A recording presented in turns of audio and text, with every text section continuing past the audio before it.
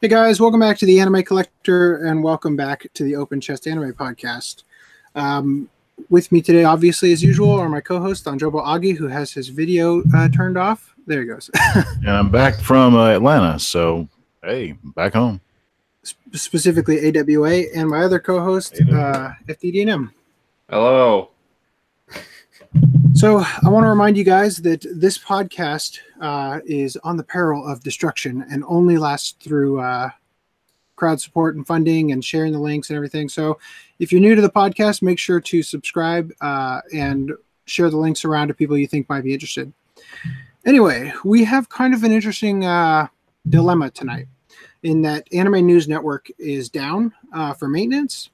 Now, normally, to preempt this, I actually archive Anime News Network links so that if Anime News Network is down, I still have those as a backup. But when I was gathering the articles last night, archive.is was something was wrong with it. I couldn't get it to archive things. It actually was archiving things. It just wasn't. It wasn't getting to the final page where I could get it. So today, when I put the links in, even though they were like giving me the 503 error maintenance site, I was able to type them in and get some of the ones that I tried to archive last night and actually recovered those. But some of them I wasn't able to get. So I grabbed, for as many as I could, some alternate articles that we'll be looking at instead, because I think the maintenance is going to last 6 to 12 hours. So we're probably not going to have a chance to use all the Anime News Network links. But with that said, what do we have for opening discussions? We got Premiere Fan tickets, which I looked at yesterday and were not available. So nope, still coming soon. All right. Shall we do pickups, guys? Yeah, sure. Does Augie want to go first? No, I'll let you two go first. All right. Do you want to go first, Brad? I don't have anything. Budget. Oh, yeah, that's right. Also, you slightly cut out there, so that's why I paused. Okay. So, first one, I looked into all the stuff I have, and I was like, what's something I can slightly complete more? And I don't have the Oh My Goddess movie, or Mini Goddess, or those OVAs that I'll have to track down in Japan. This is the one that says... Huh? AC does not like Oh My Goddess, and I have no idea why. What's not like I've articulated my point quite clearly. But continue. Anyway, new Japanese 5.1 DTS version. I didn't get the other one because of that. I thought it was an English DTS track, but whatever. Doesn't matter to me. What does DTS stand for? I don't know if it stands for anything, but it's just a codec because there's Dolby Digital, there's DTS HD Master Audio, Dolby True HD. It's just one of those. DTS and Dolby are the two main ones. I don't know. Then there's linear PCM and all that crap.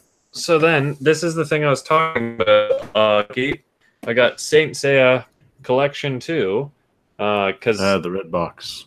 I made Digital Theater Sound is what DTS stands for. Okay. So, Saint Seiya Collection 2, I got this because I made a Right Stuff order, and this was like $4. And Augie said, well, Saint Seiya has better masters on the ADV. So I'm like, okay, $40. And I also looked up the one Augie got, and it was like super expensive on Amazon. So I'm like, damn, better get on that. And I'm sad to know that apparently it's incomplete. So, I mean, it's only $4, so I didn't waste anything. But then let's get my manga pickup. Froze. Uh-oh. He froze it.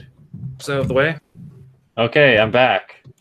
That was bizarre. Okay, Your audio froze for a long time, and then it finished your sentence.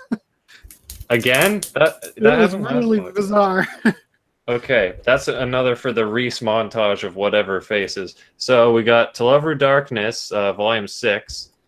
And we got To Love Her Volumes 9 and 10 Omnibus, which I got 2 copies of because I forgot I pre-ordered it. And Amazon won't let me return it unless I pay $8 for shipping, so that will screw that. Now, Then we got the original release of Fafner, and then Fafner Heaven and Earth. And I meant to say original Blu-ray. I mean, I guess. Oh, you're right. The original Funimation release, because it's nice and not save edition-y. And they're the same profile, thankfully. They're like DVD height, but at least it's consistent and not savey. And then, of course, because we want more Gintama over here, I got the latest Gintama, so I have all of season 3 now, technically. And I'm hoping they announce some more dubs soon, because I'm getting scared that they'll not do it. Then we got the latest Funimation limited edition be released, the free 3 movie collection or whatever it's called. And they all have slipcases on the inside for anyone who's curious, so that's a nice feature, despite being free, and I don't really particularly have a passion for that series or anything. Then we got Pop Team Epic, which I almost forgot I ordered, and I had to get a replacement copy because the slipcase was slightly scrunched up, and this is the crappy version. I already got the replacement over there. And then the thing that sucks is that they're probably wasting all that space on the second version of the episode because it uses the identical video, just a different dub track. So, I don't know. That's really inefficient. Then we got Sailor Moon, the whatever Sailor Moon S, the movie, because I noticed, I can pre-order that? I need more Sailor Moon crap. Might as well keep up to date with whatever's new. And then we got Season 4, which is like $140 on Amazon.ca, but on Amazon.com it's like 40 USD, so that's nice. And I checked these Blu-rays, they're way better like in quality compared to the other ones that I tested briefly. They're fantastic looking. And then more on the Sailor Moon train, we got Season 1 Part 2 because it was like reasonably priced on Amazon.com when I made the order. And then, finally, drum roll not please, we got, can you tell what that is from the end label? It's Utena! Yeah! Look at that end label on both sides. And what's that? It's not even in here because I'm not using the slipcase in my collection. Because there is an end label on the inner box, which has the outer lip of the other box that's inside it on the other side. What a great idea. And then on the other side, you just have this garbage. But you know what? This actually looks pretty good on a shelf, and I'm not complaining because it's like, it's really tight. Okay, so you get all 3 collections, whatever, blah, blah. The thing is, if I bought these individually, it would cost me like a difference of $15 or something because Utena went on sale on Right Stuff. So honestly, it doesn't matter to me that it's a hack job of a limited edition or whatever. It's like relatively the same price, and I can get a slightly good looking box on the side. And that's all my pickups. All right, on to Augie. Am I locked in? Yes. The camera Right. is way high, by the way. I know you've that. got more I put it on room 2 above your shoeboxes. head than from the top of your head downward. You have 2/3 above you. Yeah. I know, which is about the same as that shelf right there and right there. So, first up, because it's going out of print, I got Narco the Crawling Love, which was Amazon expected. And that's how you pronounce that, AC. I'm pretty sure you just said Nyakuro and not Nyaruko. But I wasn't Sure. going to call you on it. The second season didn't get a standard edition. That's It did stupid. not. I agree. That happened with Wagnaria, too, where the first season had a Limited edition limited only? edition DVD, and then the second season only had standard edition on Blu-ray, so it looks like this. Oh. Yeah. All right. So, as before, I mentioned about for Kyo Kana Maho, I got Kyo season Kara. 1 right here. Kyo Carmel. That's a R or an N? R. R. Kyo Okay. I got the Kara Kyo part. Mao. Now, yeah. Thought it was an R. Okay. No, and Kyo we're gonna have a discussion Kara about this Mao. later on regarding Shaman King. That'll make this a lot easier for you to understand. All right.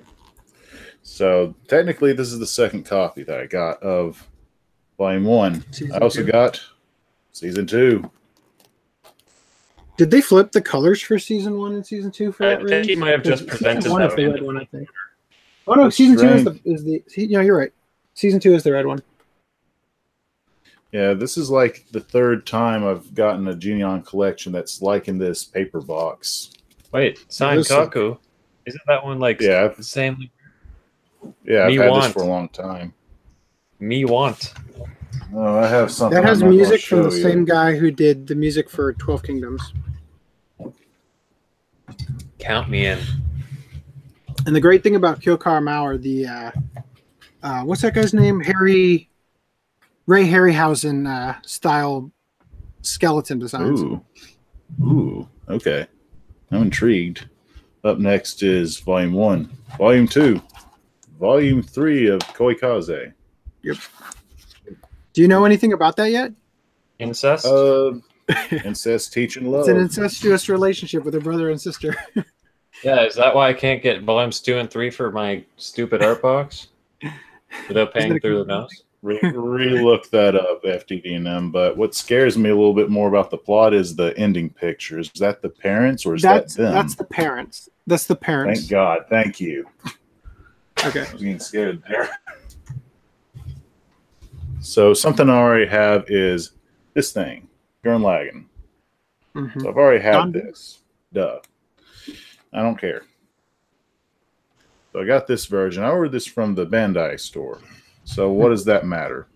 Last AWA, I mentioned that I bought something, but I didn't show it. And I was able to get the other volume not in AWA. So I finally got the movie versions I want for this series. Is that bootleg? Oh, this is Aniplex's first import over here.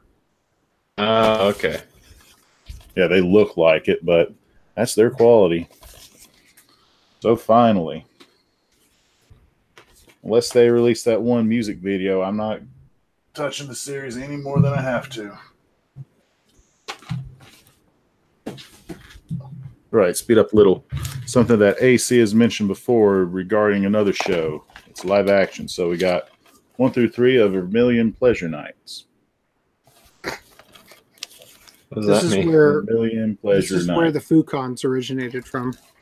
Exactly. And there are skits on those DVDs that are not in the Fukon collection because it's like imagine a show on Saturday Night Live that gets its own spin-off where it's the whole show. I think Keenan and Kel might have originated on All That or something like that. But Yeah. Good Burger is a good example. Good Burger was an All That sketch that they made into a movie. So it was the same thing. And is it locked on me? Yeah. All right. And because I talked to AC before, I had these 2 volumes of Armitage. Yeah, there we go. But I didn't know I was missing this volume. So now I finally completed Armitage. I mean to watch this. I know it's supposed to be good. I think, yeah, just to clarify for people, I think the reason that you want to get all 3 of those is because one of them is the TV OVA version or whatever, and the other one is a movie version. So you actually are just buying the same thing again, but there's going to be like an extra minute or 2 of scenes. I watched the OVA. I didn't expect to like it even like halfway through it, but then I'm like, oh, that's actually pretty good. You know, one of the directors of Dual Matrix was the director of Thundercats over here. That's awesome. And now we go into AWA stuff featuring Beastmaster. Ooh. Beast Fighter? Probably the closest thing to getting, or the second closest thing to getting a Bloody Roar anime. I believe this was an Inco. Correct me on this, AC. Inco Films. Inoki. Inoki Films. Yeah. It's not, for some reason, it's not written on here. I don't know about it. I wouldn't be able to tell you. And up next, I've had 98. Now I have Original Eat Man. Ooh, look at those 90s glasses. And he eats everything. And I've been meaning to watch more of it. Up next is Eternal Alice. Imagine Alice stuck in an Alice fantasy about other Alices. Because we don't have enough anime that has Alice in the title. Exactly. A rescue from Bandai Entertainment is Monkey Magic. I remember, like I said before, I remember seeing the PlayStation 1 commercial on Toonami one time. Interesting artwork, to say the least. So, moving on. I said I had Chi Sweet Home at AX. Now I have new address. Completing Chi Sweet Home that's been brought over here. I wonder if they're going to release the CGI movies.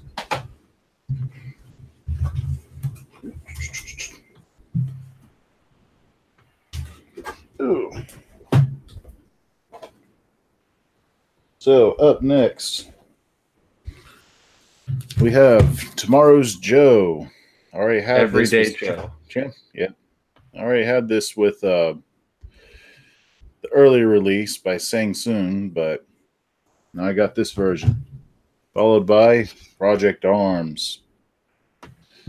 Ooh, how was I supposed to pronounce that, AC? Cool. Yeah. Then Hitman Reborn.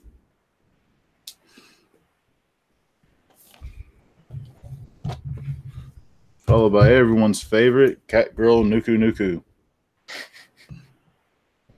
What to say at the bottom includes 3 complete series? Okay.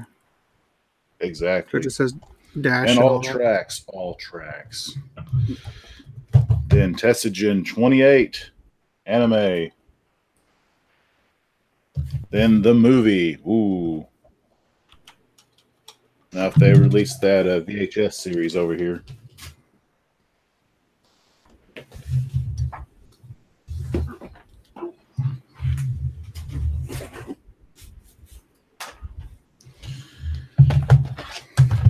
So I've already had Angel Cop, and now time to upgrade to another Angel Cop.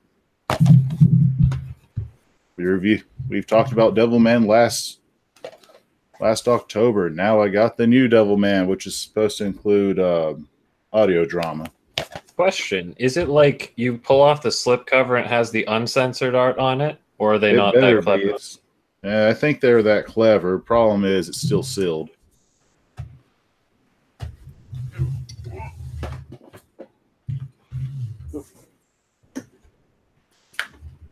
And I got everyone's favorite baby, Beelzebub. Oh my god, yes. And for some reason, they sync wrapped both of these. So maybe they're going to do a Blu-ray release of this soon. I don't know. I think they kind of have to do an SD Blu-ray, or if they can get HD Masters for an HD Blu-ray. I want them to dub it. Me too. But now it's time to juice, jelly, and jam time, cause it's time for something that's way past cool with Sonic X.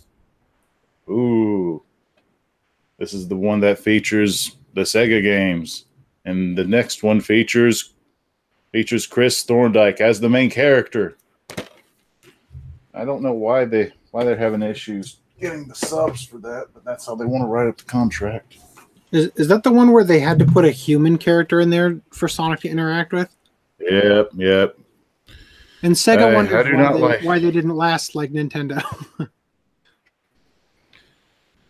It would make sense if they threw in like a Virtual Fighter character or some other property, not some random Richie Rich character. I don't think that people need, like, it just seems so funny to me. They're like, no, people aren't going to relate to a blue hedgehog. We got to throw a real kid in there and give him more screen time than Sonic.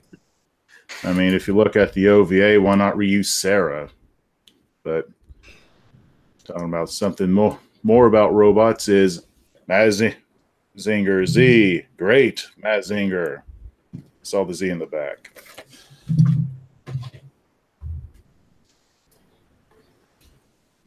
And just like AC, I got 3 bicycles to show. All misordered. There's a lot. There's another season out, and I believe a couple of movies, a few compilations, I think. I hope they get more.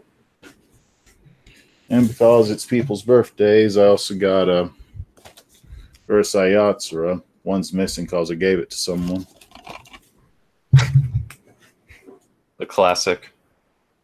Oh, yeah. Then, finally, Babel 2, the 2000 series. Boom, boom, boom. Not the OVA / movie that Discotech released. You mean Armageddon? No, they released Babel. There's another Babel 2. Yeah. It's actually Babel the Second. If you haven't watched it yet, you wouldn't know that, though. I'm not trying to give you a hard time. It looks cool. Kind of reminds me of the Phantom, but Was there a first one? Well, no, the character is Babel the Second, and it's got this really dumb, forced, contrived connection to the Tower of Babel. It's very dumb. It's an incredibly dumb series. I think it's related to Harmageddon, which is also related to another series called... Oh, God. I think I have it around here. Oh, Genma Wars. I just which think has half one cut. I got those. Genma Wars is the one where it has that line. It says, when I get back, I'm going to beat that baby out of you. So the pregnant woman housing the demon baby. Yeah, that's Armageddon. So, okay. So it's related to that. Okay. Yeah. Actually, that has another name, too. That was released under another name by a different company. I'm trying to remember what it was called. Well, that was it should be right next to Genma Wars. U.S. but... Manga Corps. Yeah, hold on. I'll look it up.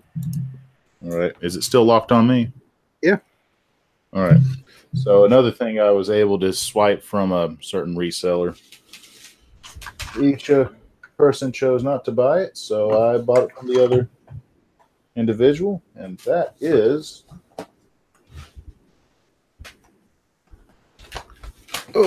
Sergeant Frog. All of it, and this. Ooh, someone's snickering. Yeah, what's with that's this? a little weird.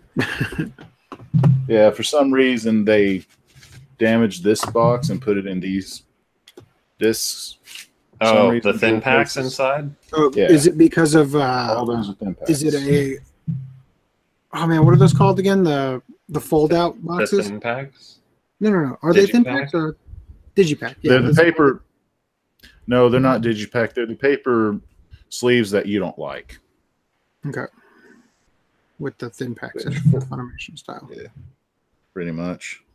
Which, oh yeah, didn't you come to that conclusion, Brad, that you're like, oh, I was gonna avoid it by getting the thin ones, but I got lucky with Shin-Chan and that I avoided the thin packs both times by accident. Yeah, there you go. Well, luckily for me, Discotech got my back because they got the one that I was missing. So cool. I now have all of Sergeant Frog. Good. How many Have you seasons seen is it? Just 3, right? Yeah. Just well, that's 3 all for we got now. over here. Yeah. It's 400 episodes, but Funimation clearly didn't get all of them out. Then up next from Media Blasters, 2 that I normally wouldn't get and 2 that I would get but can't spend. We have what the heck? The chat disappeared. Tsushiko. Oh, that's weird. Ooh. The Yaoi? Yeah, I don't know. Yeah, I think maybe. I don't know. They didn't give me an ID, so maybe Shonen Ai. I think I've seen a trailer for it. It was Yaoi or something. Then there's Angel's Tale, or no, Another one. Feather. Another Yaoi. I bought that for my brother as a prank, like a birthday gift. I hate to say this, but just looking at it, you can tell that it is, and it's going to be one of those long-winded ones because he has a big sword.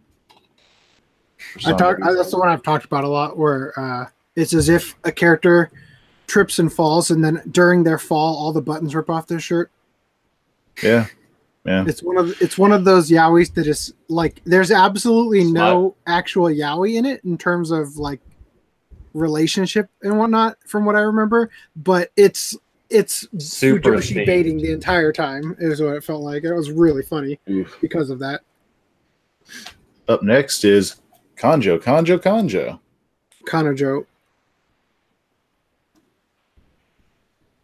Damn it. Okay, Kanojo. Is that you didn't get the Blu-ray? Was that the DVD or the Blu-ray? That's the DVD. I didn't get the Blu-ray. Then Aski Sora. Aki Sora. You're doing this on purpose.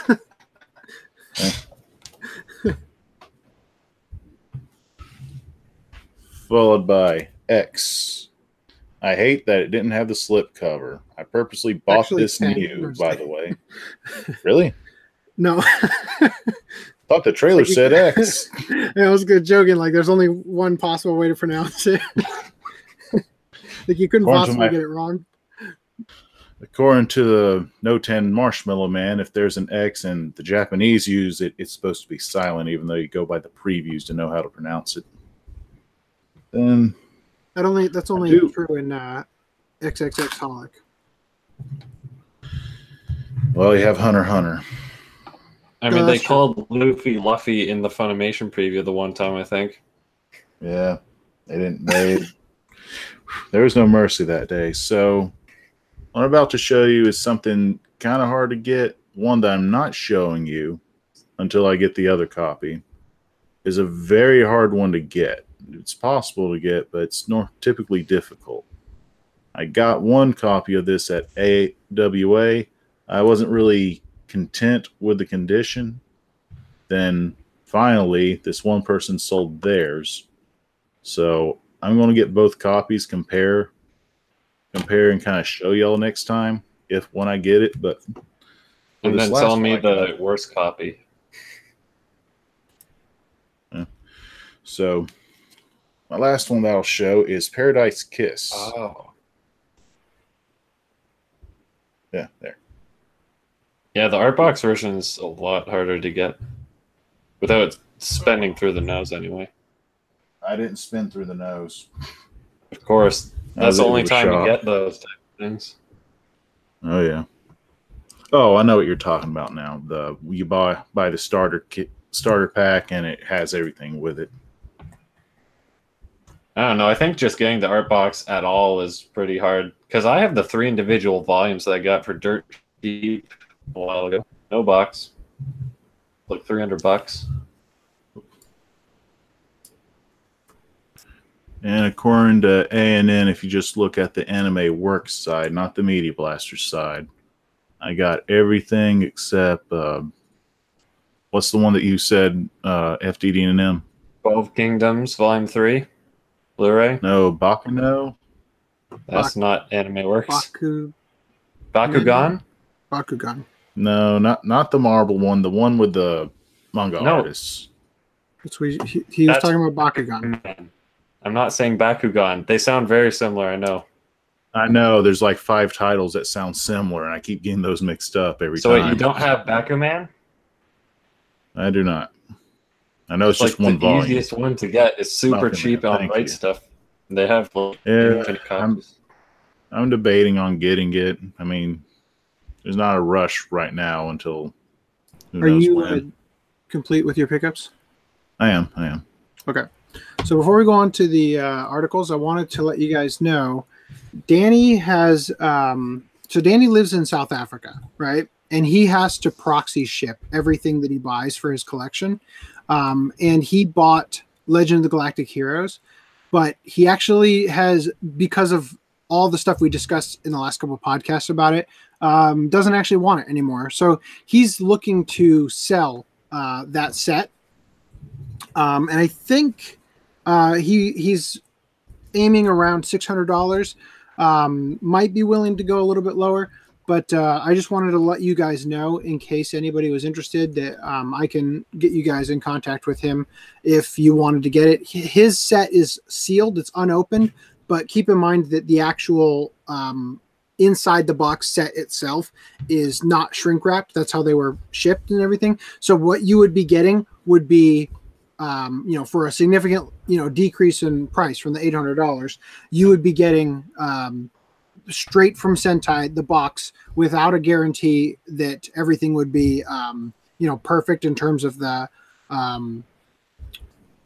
scratching from the disc sliding around and whatnot. So, and if you wanted to like commit to buy, but have Danny actually have somebody open the box or whatever, or you might be able to work something out. You'd have to get in touch with him. So I just want to let you guys know that if you were looking to get that set but didn't want to spend the full 800, there might be an option for you. Anyway, so now that it finally opened, I'm going to check out real quick the other title for the Armageddon. The first article is, are the Fan Pass tickets available? I already went through that. That was the opening discussion. Oh, I must have missed it somehow. Yeah, hold on. So, it's interesting. So, Armageddon was released twice. They were both part of. There was just they're both U.S. Manga Corps. One of them was 20th Century. I'm pretty sure it's Genma Wars, the movie. And that I don't know why I have it listed under Armageddon, even though that's what it's titled on this release. Anyway, so going back to articles, we're going to Kickstarter news. So let me go ahead and share screen here. So Victorian Romance Emma has surpassed their goal. What's the current stretch goal for dubbing the second? 180,000. 180? Yep. Well, they've got time. It took them about... Keep in mind, when they were going through Aria, they said if they weren't able to get only season 1 dubbed, they were going to do another Kickstarter to get the other seasons dubbed. Right. So that may apply. But it will cost them less. The thing is that we want them to get through the 180 because it costs them less, and it'll cost us less for them to get it in this Kickstarter rather than having to set this all up again and in the future. I know. So if you haven't backed it yet, I would suggest you guys do, and that you share it around and everything.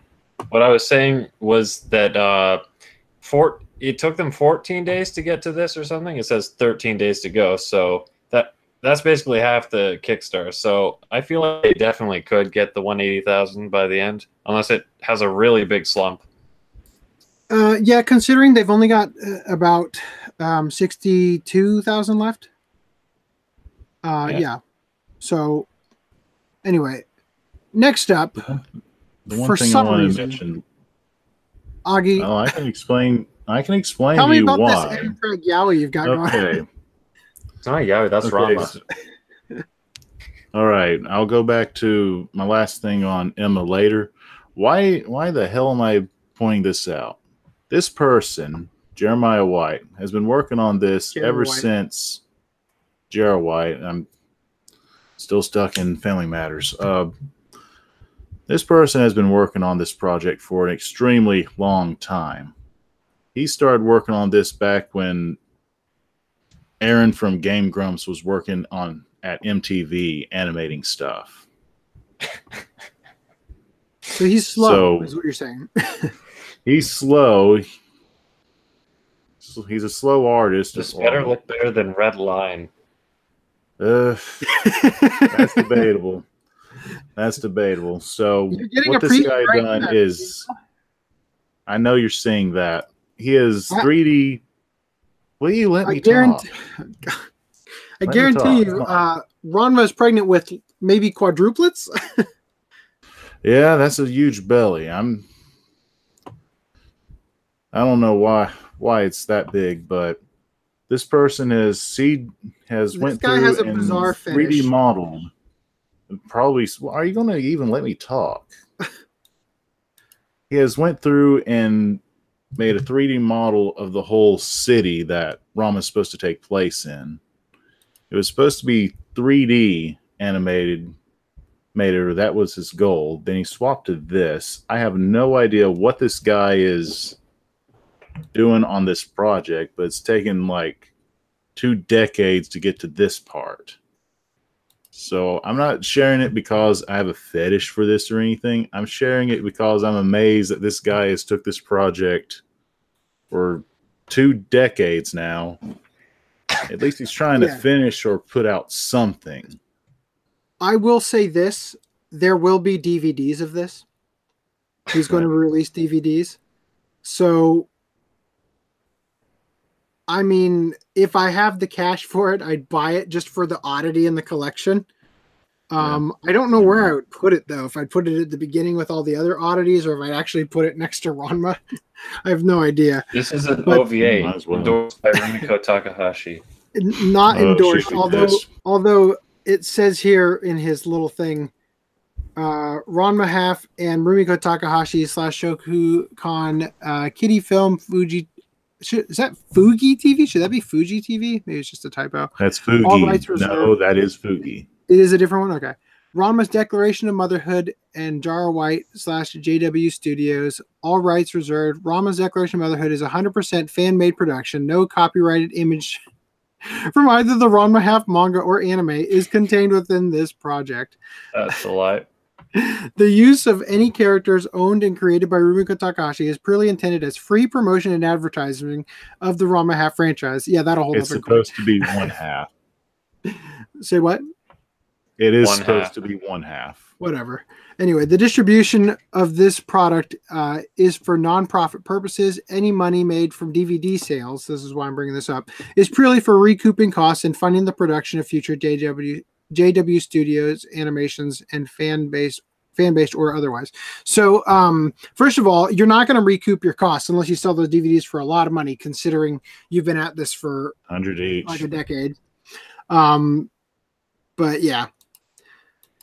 So anyway, this exists. You're welcome. We've brightened your day by bringing this to your attention. You thought Bowsette was bad? Take a look. Also, this is the official logo from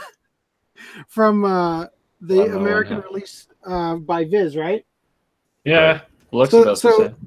That determined that was a lie, right? Is it? Let me double check.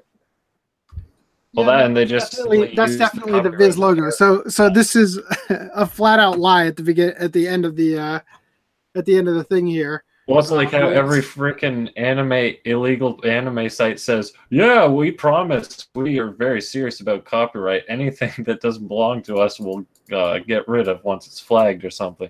Right, I don't know. It's ridiculous. Anyway, do you want to say more about Emma? I do, because I'm going to call them out for, I made that comment saying, yo, just so you know, everyone's going to get really pissed if you don't really nail these British dub. Why don't you get real people from the UK to voice the characters type thing? And then they said in their comment, who said we're not getting people from the UK? And I based that assumption on the fact they said their studio was like based in New York or whatever.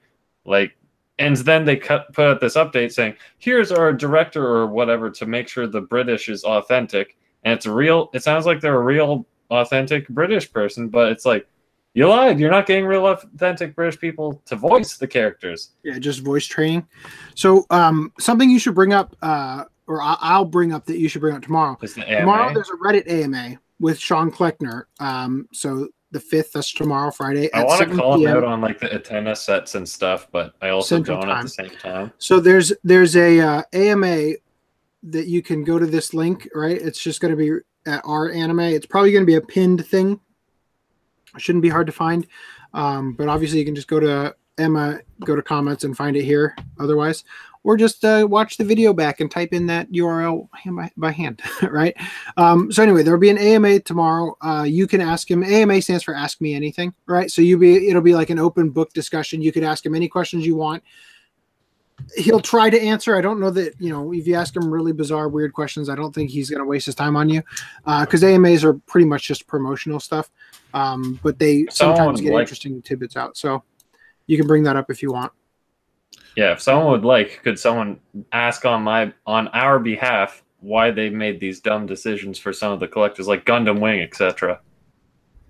Like, well, let's elaborate on that another time. Yeah. Anyway, briefly on Emma from last time. It won't take long. When I said I was surprised by it, I knew it was going to be Emma. I followed the clues. I was able to reason it. I knew it was Emma. I'll enjoy this. A lot of other people enjoy this. But technically, some people will look at this and see a animated book report. So there might be draws. I funded it. I'm drawn into it. But it might not be a draw for a lot of other people. That's what I was trying to point at last time. Okay. Moving on.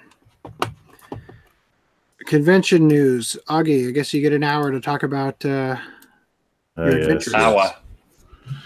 AWA, if I had to compare it with AX, I kind of like AWA more than AX. Major differences between the two. There's no security bag check or pass in, pass out. Do you have people actually looking for the bags and scanning? I mean, looking for your badge and scanning for that. One of the weird tidbits is last year it was funded by Crunchyroll. I didn't mind that. I got to see the creator of Girls in Panzer talk about an OVA they did for another show. That was cool. But this time with High Dive, it seemed like it was structured a little differently. Like it was more streamlined instead of relaxed. Like I said before, the blue bags, I have no idea why they did that. Because all it was doing is just make a big mess. The panels, I would say AX did better than AWA because some of them is either a political therapy group, technically. You have that. You have Third Impact, which is a very mediocre group that goes around doing panels, and it's more, my opinion, not really factual. However, on the other side, when it comes to the industry stuff, there were some pretty cool things there. You have your standard company panels, and you have like one of the music producers from Toonami there. Neil Nadelman doing some stuff like his Totally Lame Anime, and you get to hear more insights with his into the industry. He had a lost licenses panel, and he was able to detail and articulate a little bit more on how some titles are lost or how some of the companies are able to get licenses to be released.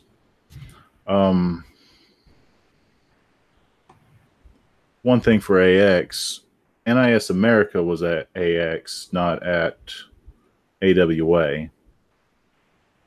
There was like one or two other vendors that are at AX that aren't over at AWA. Other than that, same vendors. You have one vendor that I really don't care that's over at AWA, but some people like them. I don't. That's my 2 cents on it. The concerts are always amazing there. They have like this huge AC. Remember when we saw the three previews in the big hall right beside, I forgot what you call it. It's like a gaming room. Yeah. Like when it was about that big, and they would have concerts and other stuff in there. Other than that, if you haven't been to AWA, it's just another typical AWA. Another improvement from last year to this year, from this year to last year, is their gaming room. They expanded it even further. Used to, in this technically dead mall attached to the hotel, there's this movie theater that's always caged up. This time around, AWA was able to open up more of that hallway and even go inside the movie theater for their video gaming area. With that said, that's all I have to report on the AWA. Okay. I have a really quick question, Augie. What's that Sure. giant yellow chunk in your shelf? Giant yellow chunk. You mean There's got to be save this thing? save editions. Yeah, those save editions. That saves? I Yeah, thought it was that's the like a, library. Yeah, all those are saves. oh, you don't reverse them? Okay. No, I like the green color. Makes me feel like the Hulk. Come on. Unpopular opinion. All right. So, Funimation licensed the Japanese live-action Death Note films that were previously released by Viz. I was gonna say. They're going to be released subtitle only on Blu-ray, DVD, and digital combo packs. So, and the first two films will be bundled together. Augie, you shared this one. All right, live action Saint Young Men net series debuts in October 18th. Pretty much, this is the anime short that you've seen with Jesus and Buddha, and now they're making a live action. About 10 episodes. Yeah, that's pretty much all I have to say. Tokyo Ghoul gets a second live action film in 2019. I will remind you guys that we did at Anime Expo 2017. I went to the premiere, the world premiere of the first one, and we did a first impressions video on that. If you haven't checked it out, and they had to recast Toka for this one. There's sort of a controversy because I think, if I remember correctly, the girl who played her in the first film joined the Happy Science cult or whatever. Okay. And she quit acting after that was her last role, was the first Tokyo Ghoul movie. So anyway, look forward to that, I guess. And now this is really interesting news here. So Augie has talked about Nicky Larson, which is the French version, whatever reason they call City Hunter Nicky Larson. Which is a character in the show. Mm-hmm. It's just kind of the sister of Rio's main love interest, or who he'd like to get, but you barely see. It's kind of like calling Garfield Lionel. I don't know why. Yeah, stall for a minute. I'm gonna grab the archive doesn't have the video link, so I'm gonna Fair enough. Now, this is the 30th anniversary for City Hunter. As I mentioned, as we already know, Aniplex is releasing a movie next year. We have the Chinese movie, and because I haven't had an article for this, we have this French movie coming out. So that's 3 movies for City Hunter. Okay, I got it. Yeah, and I got to show you. So we've talked a little bit about how it's very difficult to make a live action adaptation of an anime, particularly because so many anime are so over the top and wild that you just can't accurately bring that anime energy to the big screen. And I've said in the past that one of the only places that can do that is Japan when they do a Japanese live action, because the idea is that you're adapting something for a Japanese audience, again, to a Japanese audience. Well, I got to say that the French, your Kotaku pop-up, the French have done a pretty phenomenal job adapting this in the sense that if you look at the trailer, it's a little jarring to see the characters in live action, but the spirit and the humor, the comedy of it is incredibly well pulled off in it. No, this is a love letter. Yeah, no, this looks to be a pretty amazing adaptation. There's some very funny gags in the trailer. There's a part where a maid or somebody walks into the room, or a nurse, and he points his gun at her out of reflex, and she puts her hands up, and in doing so, it lifts up her dress enough that you can see her the ends of her stockings attached to the garter belt. And then when he realizes it's not a threat, he puts the gun back over to the person he should have the gun on, right? And then he puts the gun back on her, so she puts her hands up again, and he can get another peek. So it's got a very true to the sort of City Hunter style, very, very great. Like you said, it's a love letter to the series, a very capable cast involved. The only downside is that it's in French. So I can like read French. Yeah, but I'm just saying, like, it will probably get a dub. I would hope. But I don't know. It would be for our benefit. It would be awesome if it had been originally performed in English, obviously. But other than that, it's not a big deal, you know. But it looks great, and it looks like something you'd be able to easily overlook because of how well they're capturing the spirit of the characters and the likeness of the characters and stuff. So, and look at Urumazu. Who? Hold on. Oh, guy that uses explosives. Yeah.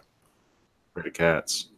I mean, they even captured how big he is.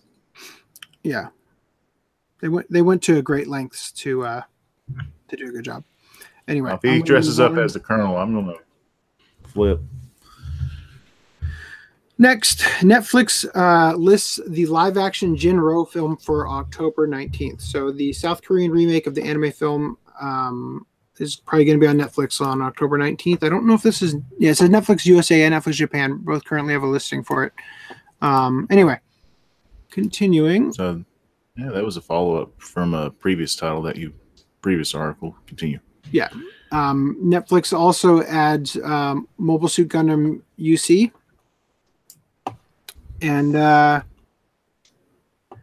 Violet Evergarden has an extra episode streaming exclusively on Netflix Japan starting October 4th, which is today. And it says exclusively on Netflix Japan, but I heard it may have gotten to the US one too. I'm not sure. I think Reese will be able to correct me if I'm wrong there. But I'm going to move on here. Megalobox is going to be premiering December 8th on Toonami with a dub, I believe. It's Viz. Viz, yeah.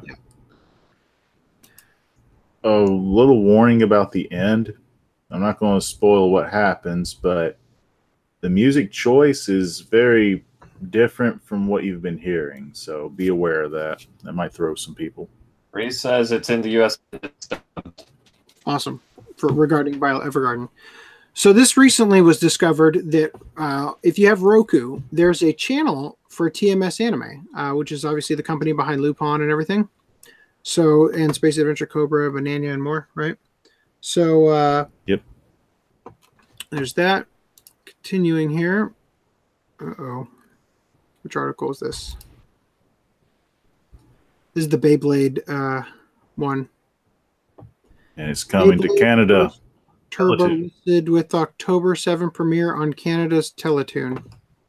Yeah, Beyblade's like the only Canadian licensed anime that we have or something.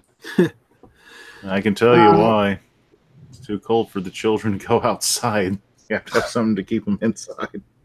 Yeah, they keep out of the... Then why would they only have one? Well, they have Beyblade, Bakugan, all those like kids shows. Yeah, I was gonna say if that were true, they'd have a lot of them. So Battle Angel Alita.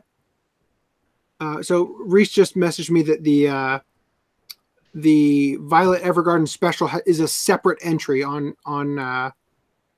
Netflix. Yep. For the OVA thing. Battle Angel Alita has been pushed back again. I believe now it's February. Yeah, so it's going to come out on Valentine's Day. Once again, reducing the animeism. Do you think well, this is from the first trailer, I think, right here, but I'm not sure that that's particularly what's going on. I think that there's a little bit more to it. I think it's in production hell right now. Probably. At least they're showing progress. Let me just say that when a film gets pushed back like this, because this is the second time it's been pushed back, just for the record, it feels instinctively like, oh, they're going to have more time to make it better. No, in reality, that's not how it works. Usually they'll just hire more people and they'll like slave drive people to get things done on time if that's the case. When this happens, it's forced. It costs them so much money to push stuff back like this that when this happens, it's usually because something has gone so horribly wrong that it's forced their hand, right? So this does not see, I mean, I don't think the movie is going to be good. It seems like the directions being taken in is, it doesn't seem like anybody involved in the project really is on the same page. Hugo said that his inspiration was Snake Plissken from Escape from LA and Escape from New York with Kurt Russell. So it just seems like this is going to be a bad. I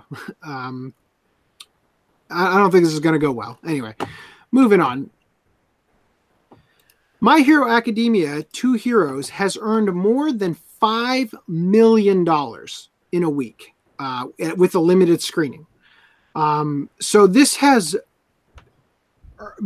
blown Fireworks out of the water. Fireworks, I think, was 500 and something thousand, 530,000, something like that.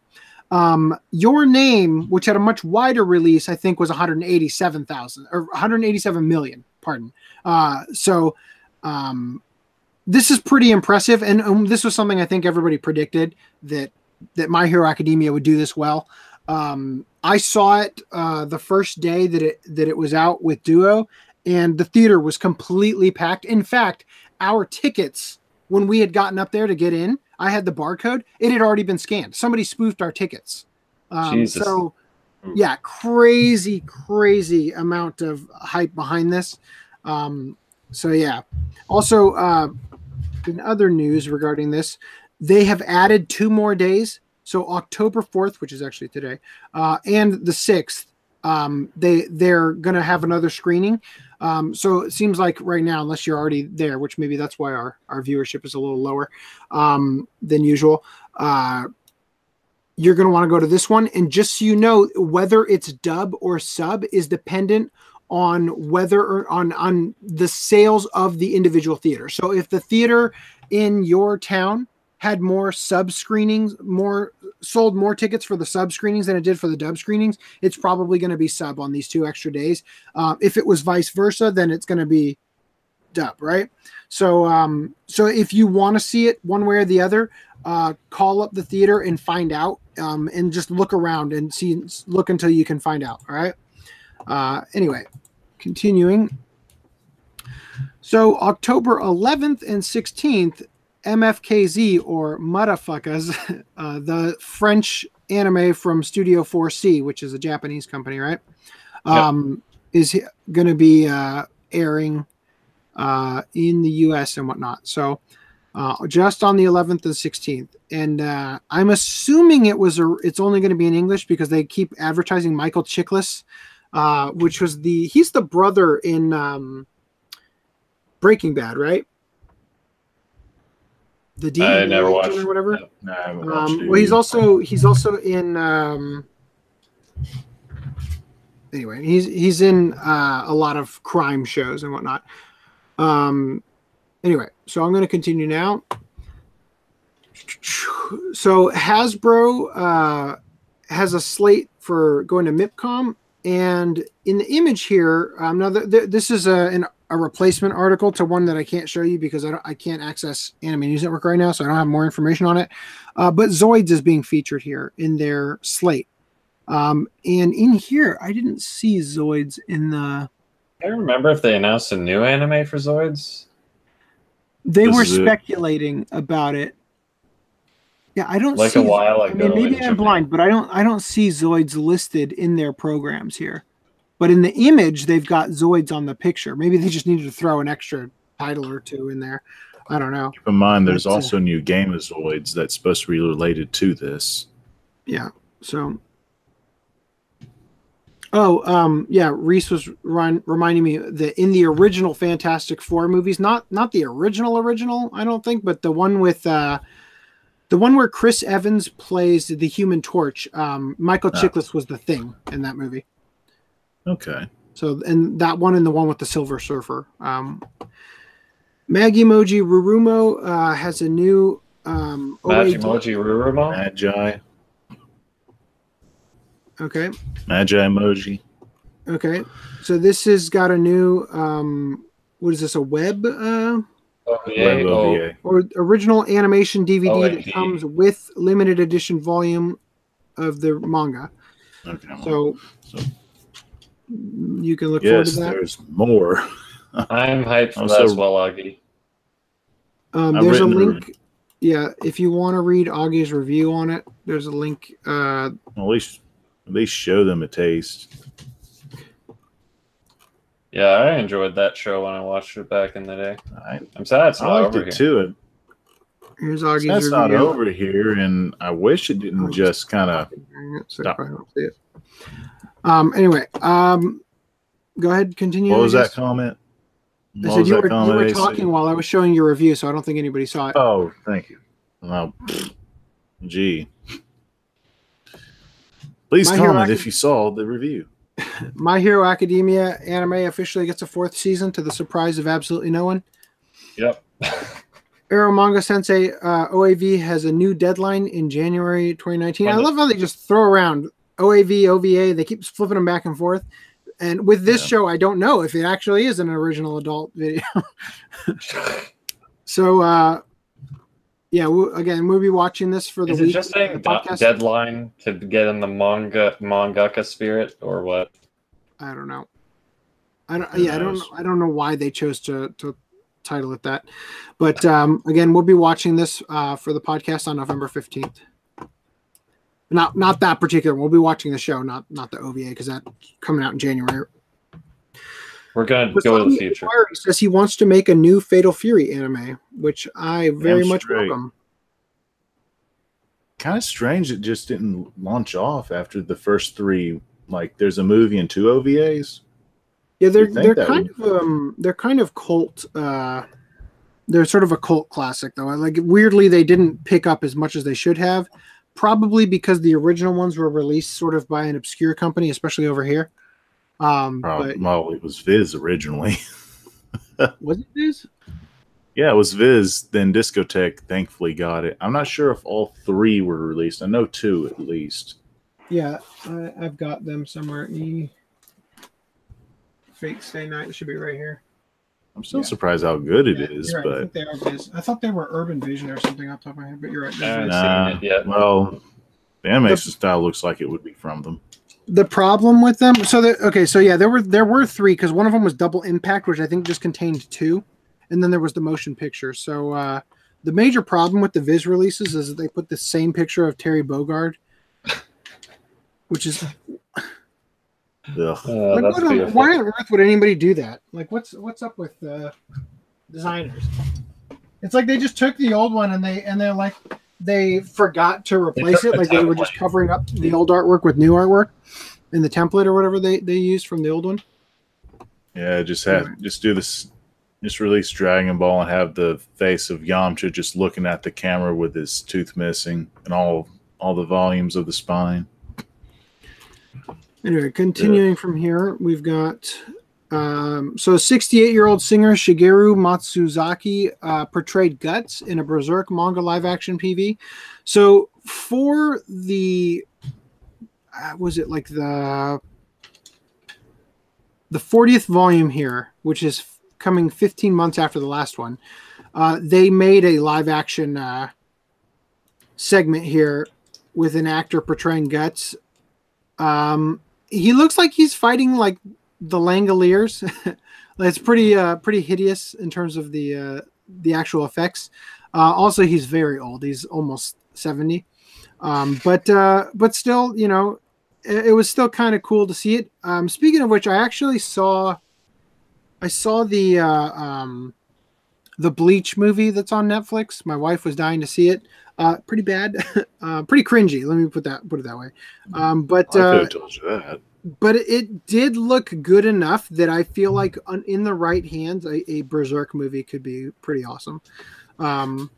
It was just that the subject matter in Bleach was just the dub especially was just horrendous. So they didn't get the reprising. So for this Berserk ad, what weirds me out is this is the perfect chance to use a wrestler, but they chose a singer. Oh well. I don't think it matters. So Gridman protects Akihabara on TV anime launch day. So according to this, launch day is the 6th. I could have sworn it was the 7th. But the 6th, I think, makes a little bit more sense because I think the 7th is a Sunday. What day is today? The 4th, 5th? Yeah, 6th is Saturday. So on the 6th, they're going to be taking over a bunch of TVs in Akihabara. They're going to like hijack the feed kind of thing and have Gridman propaganda showing or whatever. Also, I've decided... Oh, it's supposed to be laptops. No, I'm pretty sure it said TVs on the, at least on the Anime News Network article, which obviously I don't have here because I had to switch to this one since we lost our ability to view those. And then there were also, you able to get your photo taken with Gridman on a first come, first served basis. The thing I find so funny about this is that the people who would want to get their photo taken with Gridman are so old now. Like the people who actually cared about Gridman growing up, they're so old now that they're not going to care about it. And their kids don't care yet because they have no reason to care about Gridman. You know what I mean? It just seems like kind of a dumb thing.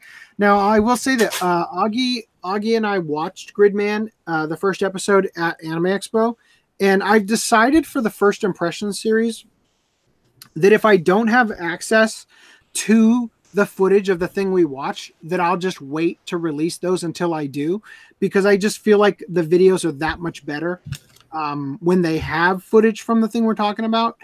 And unless there's plenty of footage in the trailers. Takuso's back.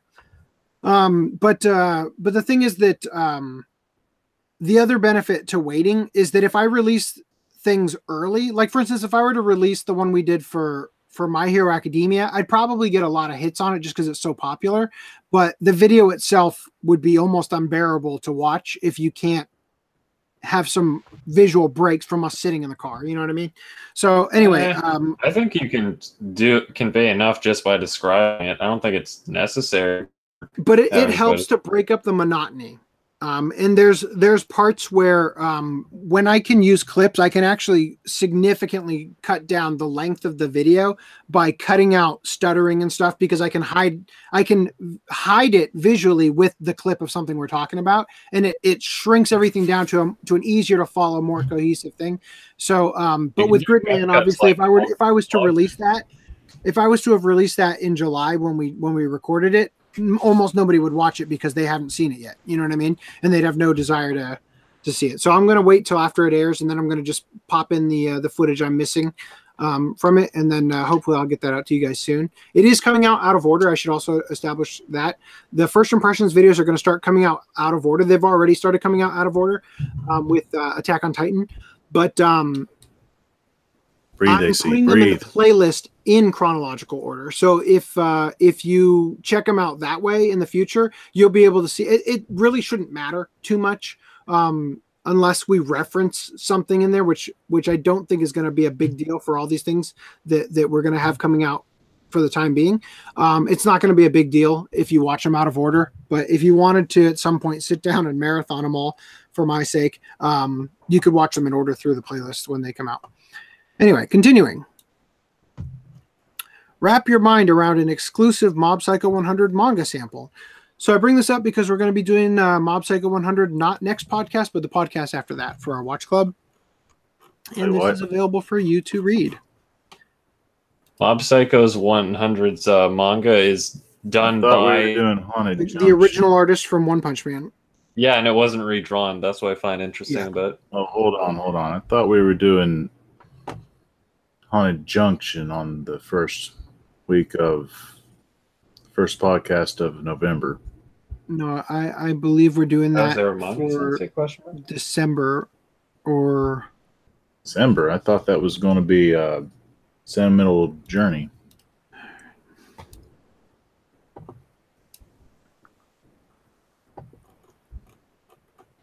As there's silence, what was kind of funny at AWA is they would have a few premieres, but as soon as it got closer to it, they had to stop it because the companies did not want them to compete with the movie theaters. So that was kind of strange, to say the least. Augie or Reese said, and the English release is coming out in November Or for Mob the Mob Psycho. Psycho 100 manga. Okay, so November 29th is Haunted Junction. Okay.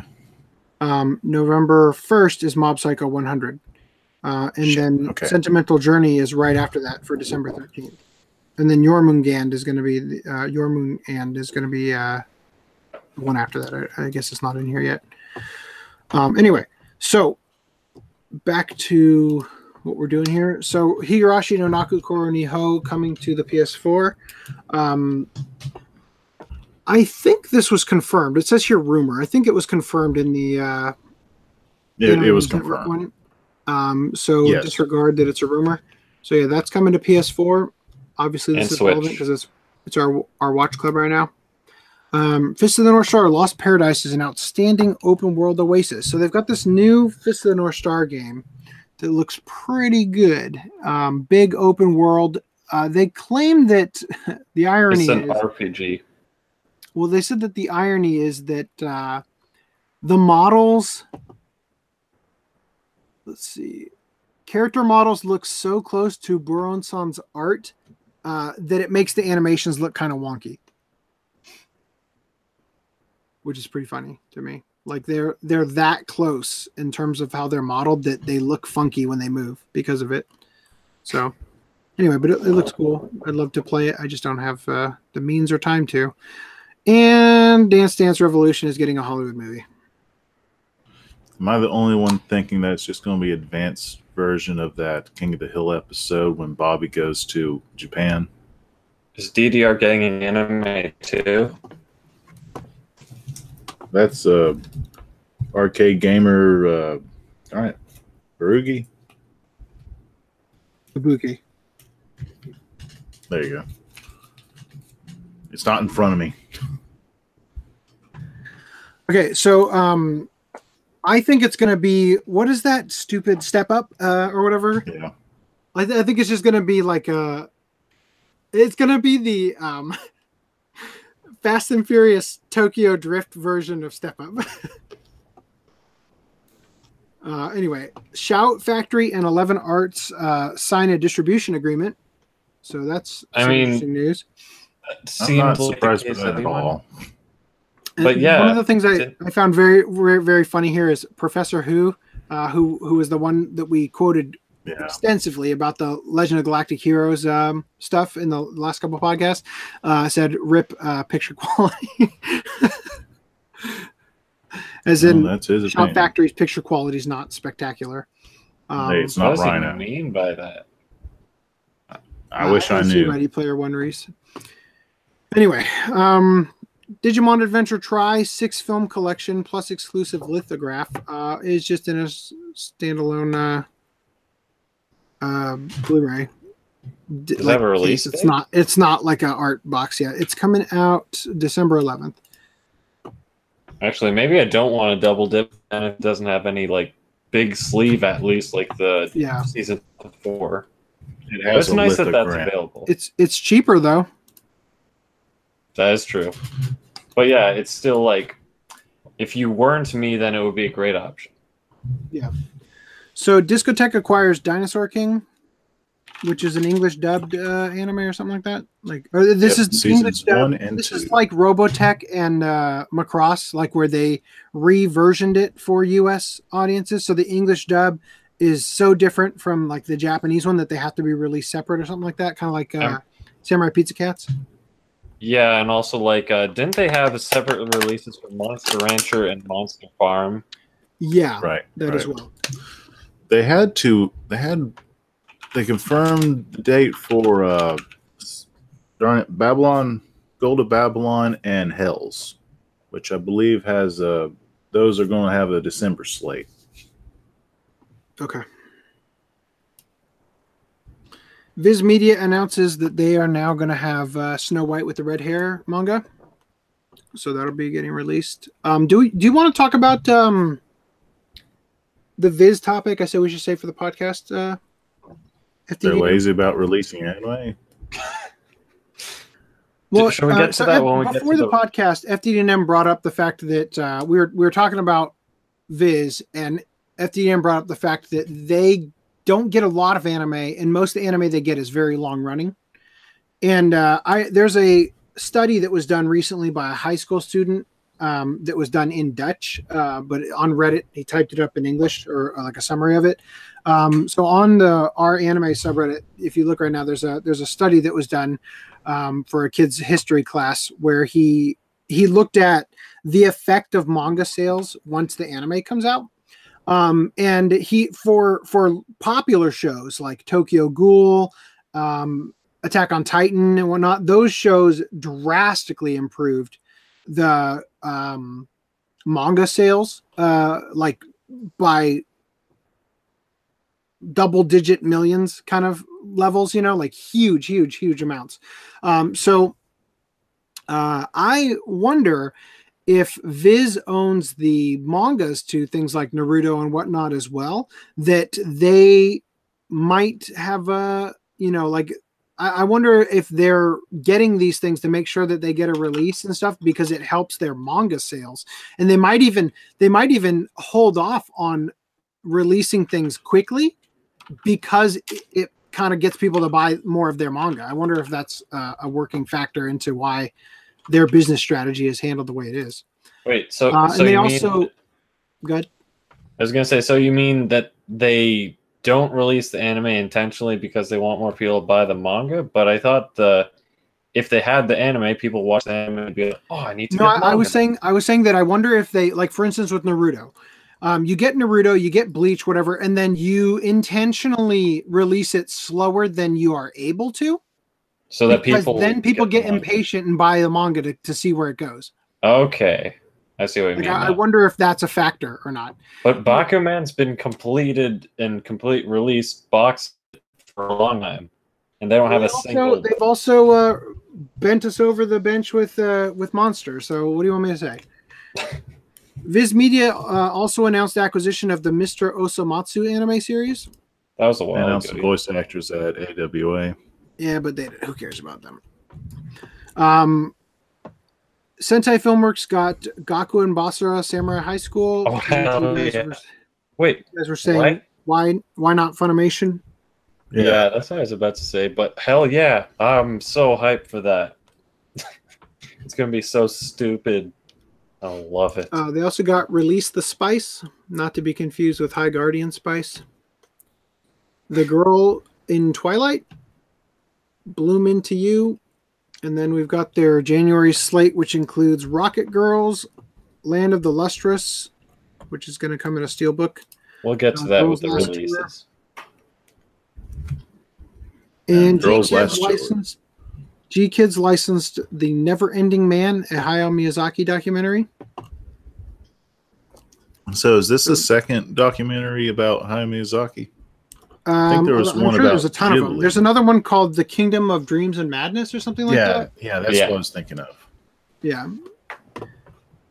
And then there's one for Isao Takahata called Isao Takahata and His Tale of Princess Kage or something like that, which was specifically about that movie, I believe. I think it's the last documentary that was done before he died. And here's our Right Stuff thing not working again.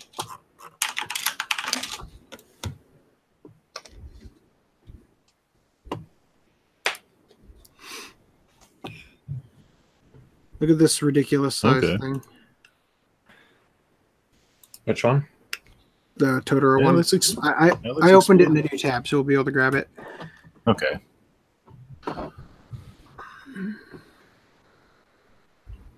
Boy, I wish I could afford some of this stuff right now.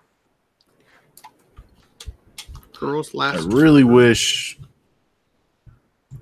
Aniplex would stop it. You don't think I did it right? It's new. No, there's some that are in stock. Oh wait, yeah, down the. Yeah, it's just that these ones have a release date of like 2027. This one is still to be determined for the release date, so they're at the top.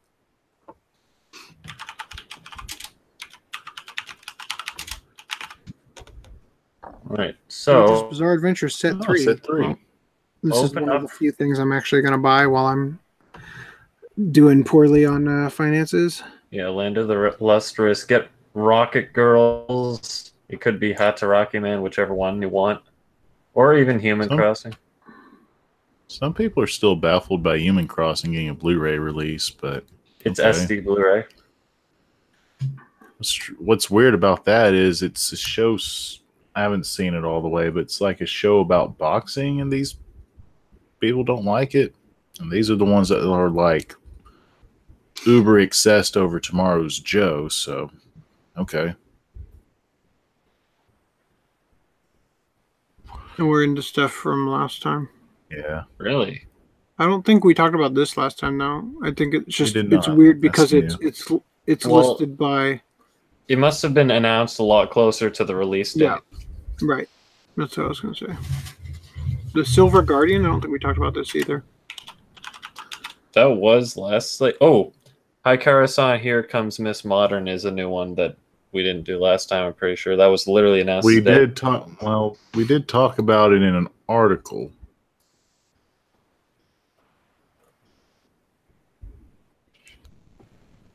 And then there's A Handmade Sexual Tale, but that's hidden. So here's the November 27th is when the Legend of Gold Babylon Blu-ray is coming out. Same with Hells. Oh crap, I forgot about the Girls Last Tour premium edition. Oh well. I mean, there's not much to say besides, ooh, it's premium. I already I opened that in a new tab already. Okay. And Okay, we're so I talking think about we're well into the older titles now. So shall I go through them now? Yes. Okay, so I want to start here just because this looks like freaking ridiculous.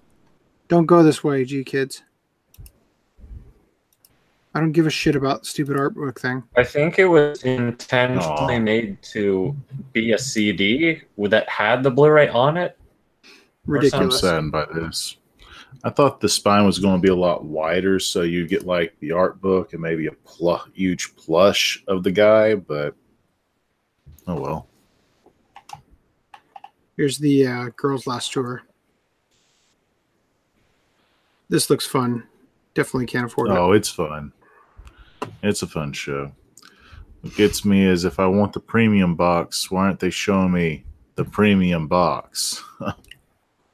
Because the artwork's Because not it's finished Princess with it. Principle, which took like 5 months for them to develop the final artwork. So is this the one that was previously released No. finally getting a Blu-ray? Nope. Or? No, this is Still Stardust not there. Crusaders Part 2. Oh, okay. Yep. I thought that was all released in the first. I thought that was released in set 2. I haven't. This is not the It's technical 48 arts. episodes, and set 2 was 1 to 24. Set 1 was Okay. seasons 1 and 2. I know. Set 1 was seasons 1 and 2. Set 2, I thought, had all of Stardust Crusaders. Technically, you want to say arcs. Okay. Anyway, I'm going to move on. So, Land of Lustrous Steelbook. FDDM, you want to talk about the Design. Should I how- pull up Aura Battler Dunbine Yeah, sure. Go for it. And and To Two Love Room? Loveru, if you... Oh, yeah, they still have the Blu-rays. Because I was going to say, if they're still in print, but I was thinking of the out-of-print DVDs for some reason. I'd go with Let me- season 1. Let me do the or. I didn't see it there.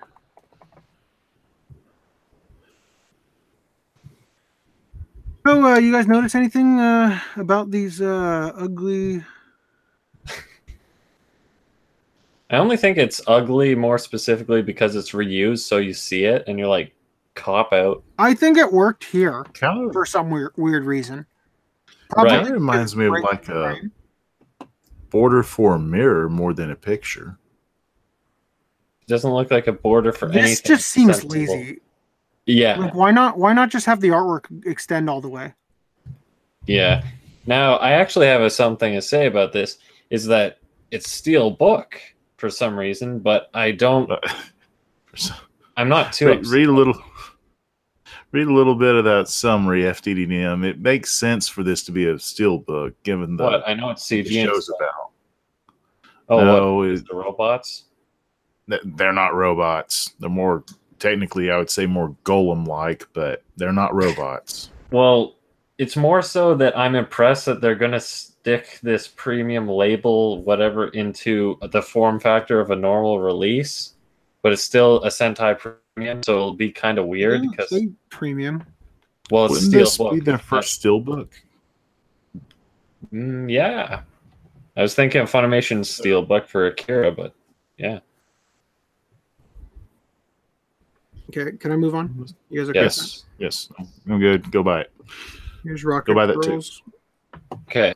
I have a thing to say. It's not necessarily particular this one, but they are taking SD Blu-rays finally from the Sentai Filmworks label.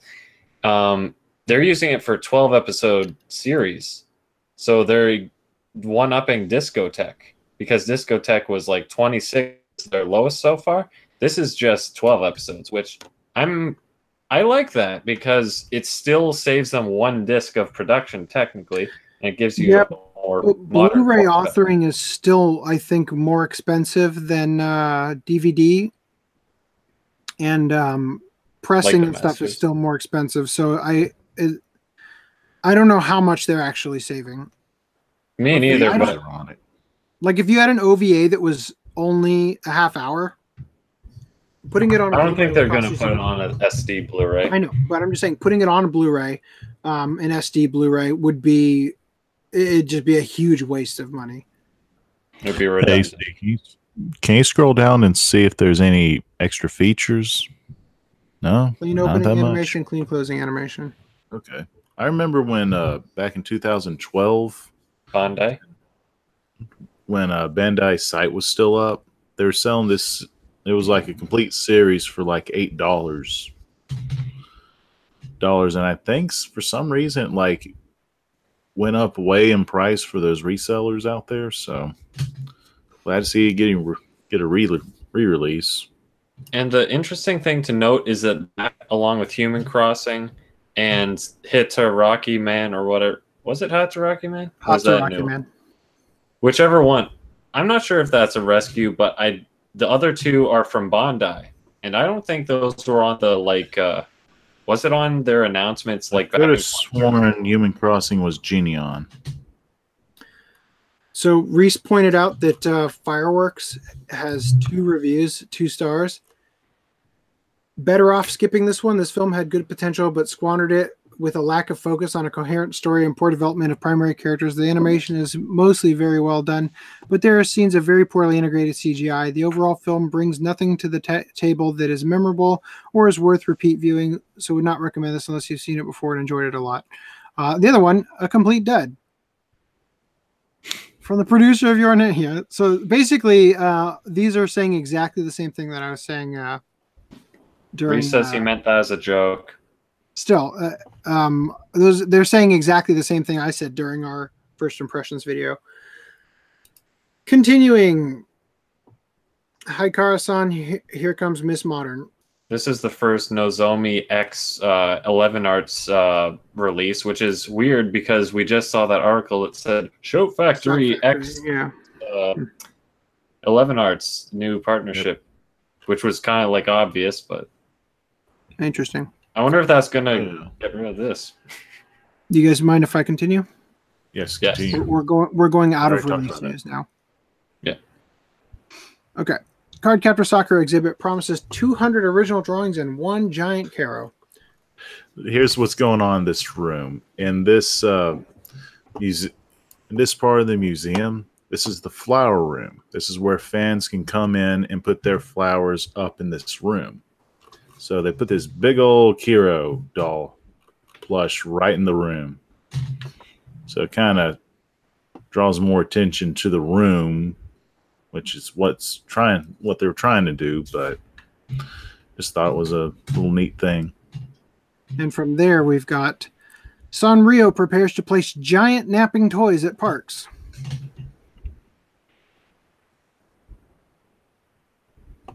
So kind of a similar vein. Yeah. ReZero gets a China exclusive cup noodles commercial. So interesting.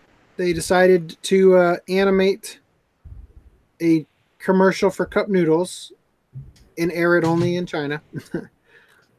So anyway. Silver rings inspired by 8 personas are the main Persona 5 characters to be sold. So I'm sharing this for you, FTDM, because I know you love this game. Right. This series or whatever. I've not watched any of it, so I couldn't tell you what the significance of any of these are. You don't. All I know is I that already see, like, just play the Silver game. Is that correct? They shoot themselves in the head to No, activate that's their Persona personas? 3. Okay, well that's the only thing I know about Persona. Looking at the designs, they do have the inspiration. Some are a lot more subtle, like the mask one. That could easily be any mask, but Yeah, they're look kinda okay. strange. From here, Attack on Titan rings, which Or even worse. this one looks okay. Every other one looks like crap. Kind of looks like that pendant from Lord of the Rings. Lord of the Horrors. Okay, so Shaman King releases 20th anniversary Artifacts J figure. So Augie, you want to talk about? Yeah, they simply look amazing. I mean, the creator of this already came out with another spin-off manga, so I hope it gets an anime soon. I still have no idea why this hasn't gotten a re-release, or technically a full release. Remaster? Remake? Over here. Do you want me to No, address why they write it YOH here and YOU over here? Yeah, what's going on there? I know it's you. Okay. Yo. In Japanese, when you have the U sound after the O sound, it just extends the O. So this isn't Okay. yo-u, it's yo, right? And when that's translated or romanized for English, oftentimes they'll change the U to an H. So that's why Tenjo Tenge is written Tenjoh instead of JOU in the English release. I thought that was because Good. I thought that was because everyone in the US likes to axe the U's after the O's, so they have to like make alterations. Yeah, well, no, they change it to for pronunciation purposes, and that's also why Kyokara Mao is written MAOH instead of MAOU. Also, for these two figures, they're yeah. both the initial scene, like in the manga or anime, that they're both statues of their first appearances. So when they first If show you up in don't the remember. panel. Yep. Interesting. Kind of surprised Rio isn't in there. Black Butler CL Phantom Hive's cast doll Book of the Atlantic version has been revealed. Welcome to hell. So these are ball joint dolls? Yeah, they're dolls. And of course, you can get it with his... Does anyone know the name of this culture? What do you mean? Like, I know they're ball dolls, but is there like a culture? I forget. I mean, you have like Gangaro. You don't go around calling them just super tan people. I think it's just it's a subset of Gothic Lolita. I think just. I was right. That's a subjective guess on my part. I don't know. I was right about your guess. They did have a panel of this at AWA, not this particular brand, but the ball joint dolls in general. Yeah. So, I guess the product is the name. So, what do we got here? Here we've got the 90th anniversary of birth. So, Tezuka's 90th birthday special blackjack sofa. So, in the manga and stuff, he's seen sitting in this sofa, and now you can own it for yourself. Oh, yeah. For like $7,000 or something. Did you ever resolve that one issue? Yeah. Oh, okay. I'm not going to waste time discussing it on the podcast because it's a waste of time. Let's come back to this one after we do this one. So X Japan, this is a band, I assume, the name of the band, right? I think so. Yeah, they're like so Japan's. Never mind. Maybe it's just Japan if the X is silent. Who could tell?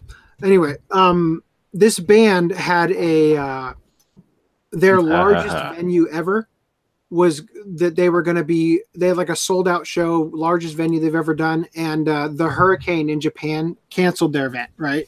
So for the safety of the fans, they sent everybody home, and then they did the concert anyway with all the stage effects and everything, and they live streamed it for everybody who they had to send home, so they got to still see the concert, but with all the stage effects and everything, but they just weren't in the actual concert hall while it was going on, which is a nice gesture. Don't know if it was entirely safe for them to continue to do it, but yeah, so there's that. And then now we've got the what determines whether an older show should be released as SD Blu-ray, which we talked very briefly about in the last podcast, but Augie wanted to discuss it. So do you mind if I read it? We were only an hour and a half into the podcast. Go for it. All right. Let me just drink a little bit more water because my throat is very dry. ASMR, please. All right. Let me lock it on here for now. Oh, actually, no, hold on. Okay. So, what determines whether an older show should be released as standard def on Blu-ray? Jeff asked, my question gets a little technical, but I was reading over the Skip Beat Kickstarter campaign recently, and I saw a statement from Pied Piper where you said Skip Beat was a perfect candidate for upscaling to HD. I know generally DigiPaint shows tend to get upscaled for Blu-ray releases, and even some film-based anime gets upscaled if it looks like the original film elements no longer exist, among other reasons. Given the mixed reception of upscales among video files, I have to ask what makes a show like Skip Beat a perfect candidate for upscaling to HD versus leaving DVD only or doing a standard def Blu-ray similar to what Discotek did for Samurai Pizza Cats.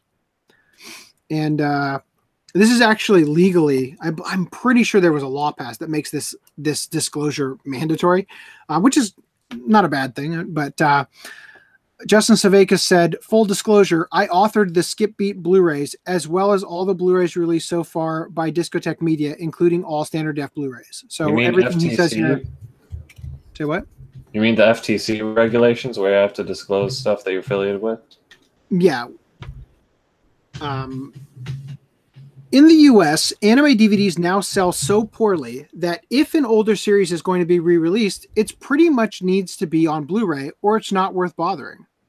Despite the angry protest of a small number of fans who steadfastly refuse to upgrade, most publishers have now observed that so few people are buying the older DVD format that it's usually not worth the trouble for all but the mainstream titles. While Funimation continues to release combo packs containing both formats, most of the other publishers are now Blu-ray only for the most part. But what is to be done if a series only has masters in standard definition? For a long time, the answer was simple: upscale the video. However, some video scales better than others. Anime that was mastered entirely with a 24 per second progressive video, that is every frame at once, is easiest to work with, and depending on how clean the master is, free of distortions and artifacts from older production methods, it can be processed in such a way that it makes that anime very difficult to tell apart from something made natively in HD. Not all shows are so lucky. A surprising number of shows were made in a mix of different frame rates. Most of the cell animation is done at 24p and converted to 2997 interlaced frames per second through a technique known as pull down. But some series combine that with 3D CG or other special effects rendered at 30 progressive frames per second. Fades, credit rolls, and other final stage touches were often done in purely interlaced 2997 frames per second. With content like this, you only really have two choices. Try to mash the entire show back into 24 frames per second, 24p. That's progressive. The parts that aren't natively 24p will get their frames blurred together, or keep it at 2997 interlaced. Both are bad options. Forcing the show into 24p isn't terrible if only small sections like credit rolls will get blurred, but if there's a significant amount of footage that will end up blurry, it will simply damage the show too much. If you try to upscale footage that's interlaced, you get a weird image that won't look very good on computers and even some TVs. That's because the way motion looks when it's interlaced, Yeah, that's because the way motion looks when it's interlaced, it's very difficult to approximate the extra resolution in a way that looks natural. Japanese upscales are often interlaced, and some of them try to compensate for the weird upscaling effect by blurring the image a lot. To which I say, what's the point? If you're why not just release it non HD? I'm not a fan of this technique. I've done it, but only when I had to. As DVD has declined and Blu-ray has stayed strong, if not gotten stronger sales-wise, the publishers have slowly gotten less picky about what got upscale treatment and what didn't. For a long time, video nerds who wanted to keep Blu-ray releases as pristine as possible, myself included, tried to keep really old analog masters away from getting Blu-ray treatment altogether. We were hoping that shows that were shot on film would eventually get new proper HD transfers from their original film elements. Sometimes that happened, sometimes not. Some shows film elements have been lost forever, or the show are so niche that nobody can justify the expense of a proper remaster. Some series, especially OVAs, were not partially made on film, and all editing and post-production was done on video. So there never was a final finished copy on film. So what's interesting about this is he says that nobody can justify the expense of a proper remaster, to which I'm going to say, if there was any show, which is just to reiterate a point, if there was any show that could justify, hello, Legend of Galactic Heroes, right? So the third option is to keep the show in its native format, standard definition 2997, interlaced frames per second, right? By keeping the show in its native format, you can avoid all of the potentially destructive ways you'd have to process the video to upscale it. You can make 24p SD Blu-rays too, of course. You can use the better quality video encoding format used by Blu-ray, and you can squeeze a hell of a lot more onto a single disc, up to 24 hours of video. The consumer gets a good representation of the original master and can process and display it however they see fit. And most Blu-ray players do a pretty good job of blowing standard definition video up to HD. Blu-rays also have a hard coating that makes them more resistant to scratches than DVDs. Standard def Blu-ray has its disadvantages too. They're very difficult to produce with as many moving parts as 8 or more regular discs. Quality checking takes forever. Some players do a better job upscaling than others too. Some look nearly as good as if I had upscaled the video before authoring, while others look a little jaggy. Some of my early SD Blu-rays had compatibility issues with PlayStation 4s, but once I upgraded my authoring software, that wasn't a problem anymore. For now, it seems that the format is best suited to long-running niche shows, ones that would fill a huge number of standard DVDs or upscale Blu-rays, but might not sell a ton of copies. Make a lot of sense on the format. A vastly lower discount, lower manufacturing costs, and easy collectability are among the many upsides. The more volumes you split into a series into, the lower the chance many fans will ever complete their collection. However, shorter shows don't save anywhere near as much space or money. Depending on the materials, it might make more sense to just upscale them and produce a real Blu-ray release. Choosing which way to release a show is an inexact science. Every decision is made on a case-by-case basis based on the quality of the masters, how well they upscale, how long the show is, how popular the show is with fans that will spend money, whether or not there's a dub, and any number of other factors. The Japanese licensor usually also gets a say in the matter. For the record, the first SD Blu-ray I know of was the Japanese release of God Mars. For a mostly DVD-less future, it's good to have these options. Classic anime publishers are still experimenting with what works best. It's a good idea to politely let publishers know which option you prefer and why. However, I'm sorry to say that for the DVD holdouts, the war has already been lost. All right. And how come there's bigger DVD sections at your grocery stores? But anyway. Because it's a lot cheaper to buy them and put them on display than it is Blu-rays. So for some shows outside of the anime fandom, I think most consumers still buy DVD. For some OVAs that he wrote about, I know one particular Golden Boy. For some because of how it was made, as described, they can't upscale it.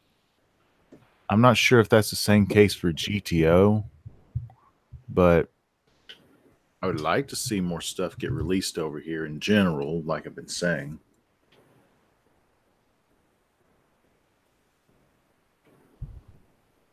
Oh, did he leave us? I did. I was just grabbing a water. Okay. But there's some shows, if they ever do get over here, I would love to see the highest definition as possible. One would be like California Crisis, which I have no idea who's holding that one since the company went out of business, sadly. I personally prefer Blu-ray when they can do it, like the HD. If they can, I mean, obviously, I want whatever the best looking quality is going to be, because if I want to use that footage, I like to not have to upscale it myself. Because if I have to upscale it, then I mean, there's some stuff I've had to use that's really low quality, and in some cases, I've even extended it. Like for the first impressions we did for Cardcaptor Sakura, after the film clip, I actually extended that to make it widescreen, just so that it was less jarring, which was a huge waste of time. But yeah, so I don't have much to say on this. I'm kind of over this topic from last podcast. But if it saves the publisher's money, that's great, because long term we want them to come out on top profit wise, so that they can continue to release things. And it's a lot easier to collect. Yeah, I'll say that. It is a nice thing to have standard def Blu-rays for collectors, especially collectors who are starting now, because I mean, stuff just takes up a lot of space. You know, I mean, as they said, Trigun, which is like 26 episodes. I mean, this thing is kind of big. 8 volumes. You know what I mean? Yeah. Yeah, 8 volumes, which quality wise was better back then to have fewer episodes on a DVD. But right, in terms of shelf space, it's ridiculously cumbersome. You know. Well, you also have them trying to adapt another strategy, because with VHS you can get away with 1 episode per cassette. Then you got a huge shift with DVD having more than like 4 to 6. That's not true. I mean, sometimes for OVAs and stuff, but they used to put at least 2 episodes on a VHS, and longer, up to 3 or 4, I think, on some of the Funimation Dragon Ball VHSs. I have 2 one fun fact to say, and then one other thing to say about this. So I remember when the Aria Kickstarter, one of the updates, they said apparently some of the video source was progressive and some was interlaced. It was like a bit of both. So that's obviously a hurdle for them, but it's probably going to end up looking pretty good, because it doesn't seem like it's that outdated, the masters and stuff. But the other thing that's kind of neat is he was saying how a lot of Blu-ray players and stuff upscales content really well. So I think what he's referring to is like how you can have the DVD and then it'll upscale to 1080p better than if they tried to manually do it with all the random tricks or whatever. And my TV, or sorry, I forget what it's called, the box for my surround sound thing, it's like it has pass-throughs for the video, and it has its own built-in upscaler. But because the TV is 4K, no matter what anime I use, it's automatically upscaling the 1080 to 4K. So they mastered and upscaled it to 1080p. Even if it's a bad remaster that a DVD being upscaled would have looked better, mine's still being upscaled anyway, which I find a neat little thing. I don't know. It's only Gundam Thunderbolt that won't be able to be upscaled. I'm sorry, man. Anyway, do you have anything else to say, Augie? The one thing about the article that I'm not particularly fond of is the company has to choose what they're going to sell. I can understand that. I can understand that they have to maintain qualities as well. But the clause of them having to go through and pick particular qualities makes it sound like it's a much bigger restrictive process. I know I'm saying the same thing twice. So you mean you don't like how they have to make a choice on how they have to do it? I don't like how the criteria is vague. Let's just say it's unfortunate that stuff that we didn't progress in society fast enough, in technology rather, to avoid stuff getting lost forever. Yeah. Right. Anyway, When They Cry / Higurashi discussion. Yeah, sure. I can read out my 110,000 word or whatever review I made. Yeah, how about you summarize off the top of your head? Well, actually, I just want to say one specific thing real quick before we get into the thing. Go for it. Is how we were talking about how I was mentioning how horror in anime isn't done as, I guess you could say, scary as North America, and how I think you mentioned how the only one that really did it well was Higurashi, and because of its chilling and stuff. And after I rewatched it, I was like keeping that in mind a bit, and I remembered the same thing. I'm like, oh yeah, it was so much different than any other horror anime. But when I watched it, I would say that it's scary. Exactly, that's what I was getting. It makes your stomach turn. Right? Is that what you're gonna get at? Yeah, I think it's more that it embodies fear and paranoia so strongly. It doesn't have any moments that makes you go, oh! They don't have any jump scares or anything. It's just really off-putting and makes you feel like, oh my god, something bad is about to happen. And you do see the horror scenes of like people dying and stuff. You're just like, now that is pretty messed up. It doesn't make you go, oh! Once again, but it's a different sensation that I do consider like really horrific, I guess you could say. Mm-hmm. And it's like a really strong thriller, if you will put it that way. Yeah, it's more suspense than it is horror. In terms of it's supposed to be horror, but it's not scary. It's horrific, right? Right. For me, this was more of a thrilling mystery, even though you already know who. For some arcs, you already know who's done what, but there's still others out there that's not explained, which hooks you into it. Do we have a list of the arcs?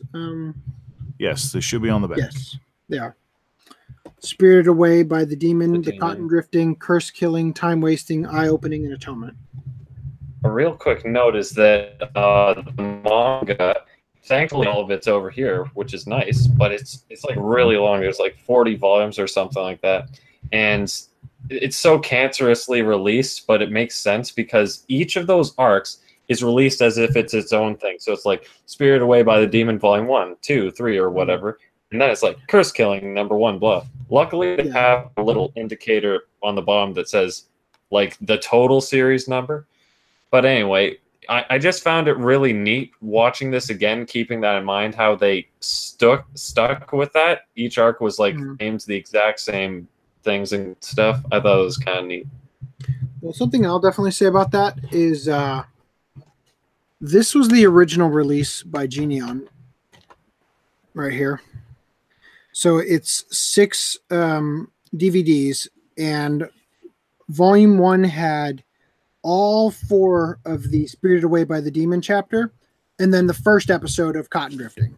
DVD 2 had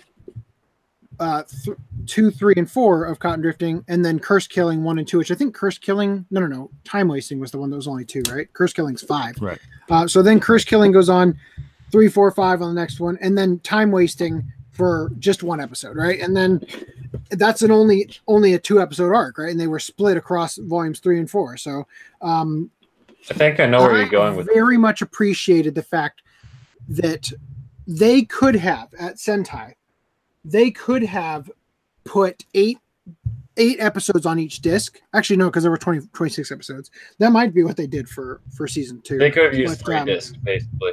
Yeah, they could have used 3 discs, but instead they used 4, and they paced things out. So the first disc has the first 2 arcs completed, 8 episodes. The second disc has the second and third arc completed, because the second arc was 5 episodes and the third arc was 5 episodes and the fourth arc was 2 episodes, right? And then like they did it in a way where you didn't have to change the disc in order to watch an entire arc, which I thought was I very much appreciated that attention to detail there. I assume that the 6-disc set of the DVDs probably takes a similar approach to what Geneon did. Out of necessity. No, but, I couldn't say. I didn't open it. Did you open it? I watched that version. I watched this version of it. They pretty much split it up.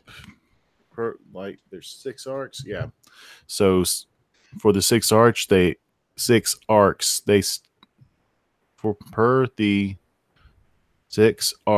they had their own disc. So when I came across Time Wasting, which is the 2-episode one. Mm-hmm. I was wondering if it was like a 45-minute episodes. Okay. Each. Yeah. I thought it was going to be a lot longer than what it was. You felt like you wasted your time there. So let's. I laughed afterward, but it makes sense that, like you said, they released it per arc, or they made a disc per arc instead of mixing it up. Yeah, that was really nice of them.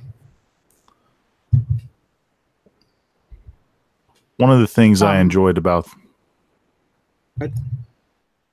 One thing I enjoy about this version, or When They Cry, is you have the characters. But we'll talk more about this later, but the characters are likable initially, and this is much more rewatchable for Mystery, unlike, let's say, Fate Zero. I think there was only one character that you kind of just didn't really like in all the arcs. Which one is that? Miss What's Her Face? Gets murdered. Mion, I think, was the only character that in every single arc seemed to be kind of a huge bitch at some point or another. You're talking about Shion? Mion, the green-haired girl with the. I mean, they're both green. Or airsoft gun underneath her. Okay, that's how you can refer to her. Airsoft. Okay. Really? Because I found I kind of liked her a lot. I imagine that there's waifu blindness happening when people like her, but in terms of a character, she was responsible, being the head of the Sonozaki clan. She was responsible for a lot of the bad shit that was happening to everybody in a lot of ways. And whether it was aliens, virus, whatever the hell it was, demon possession, she was, being controlled in some way by it. Well, so technically the whole town would be kind of controlled by what you're saying, depending on what dimension we're in. Which arc you mean? Like which telling of it? So let me go through the arcs real quick. Spirited Away by the Demon is the one where they inject Keiichi and he claws out his throat after killing Reina. How they die in the end. Well, I'm gonna give you to refresh our memory, right? The Cotton Drifting is the one where the Cotton Drifting and Cotton Drifting and Atonement are both the same arc from different perspectives, right? Not Atonement, Eye Opening and Cotton Drifting. Okay, so Eye Opening, Eye Opening and Cotton. No, Eye Opening is the one about Satoshi, isn't it? No, Eye Opening is the one about the twins' point of view. Okay. Cotton Drifting's about the main character's point of view. Yeah, Cotton Drifting is Keiichi's perspective. That's the one where you see at the very opening shot with Rika stabbing her head with the knife against the wall. Yeah. Then Curse killing Death Wish. Forget which one that one was. Time Wasting is the short one that takes place way earlier, before all the other arcs take place. What? Akasaka. I remember that guy's name specifically for whatever reason. I don't know why. Which guy was Akasaka? The guy that was voiced by Dio in the English dub. The English dub was awful. Let me rephrase. I didn't find it that bad. Keiichi and Reina were poorly cast. I'll say that. I'm agreeing with Augie that I didn't find it that bad, and my review says otherwise. No, well, You watched it subbed did you anyway, check out right? the sub? Did you watch it subbed it ever?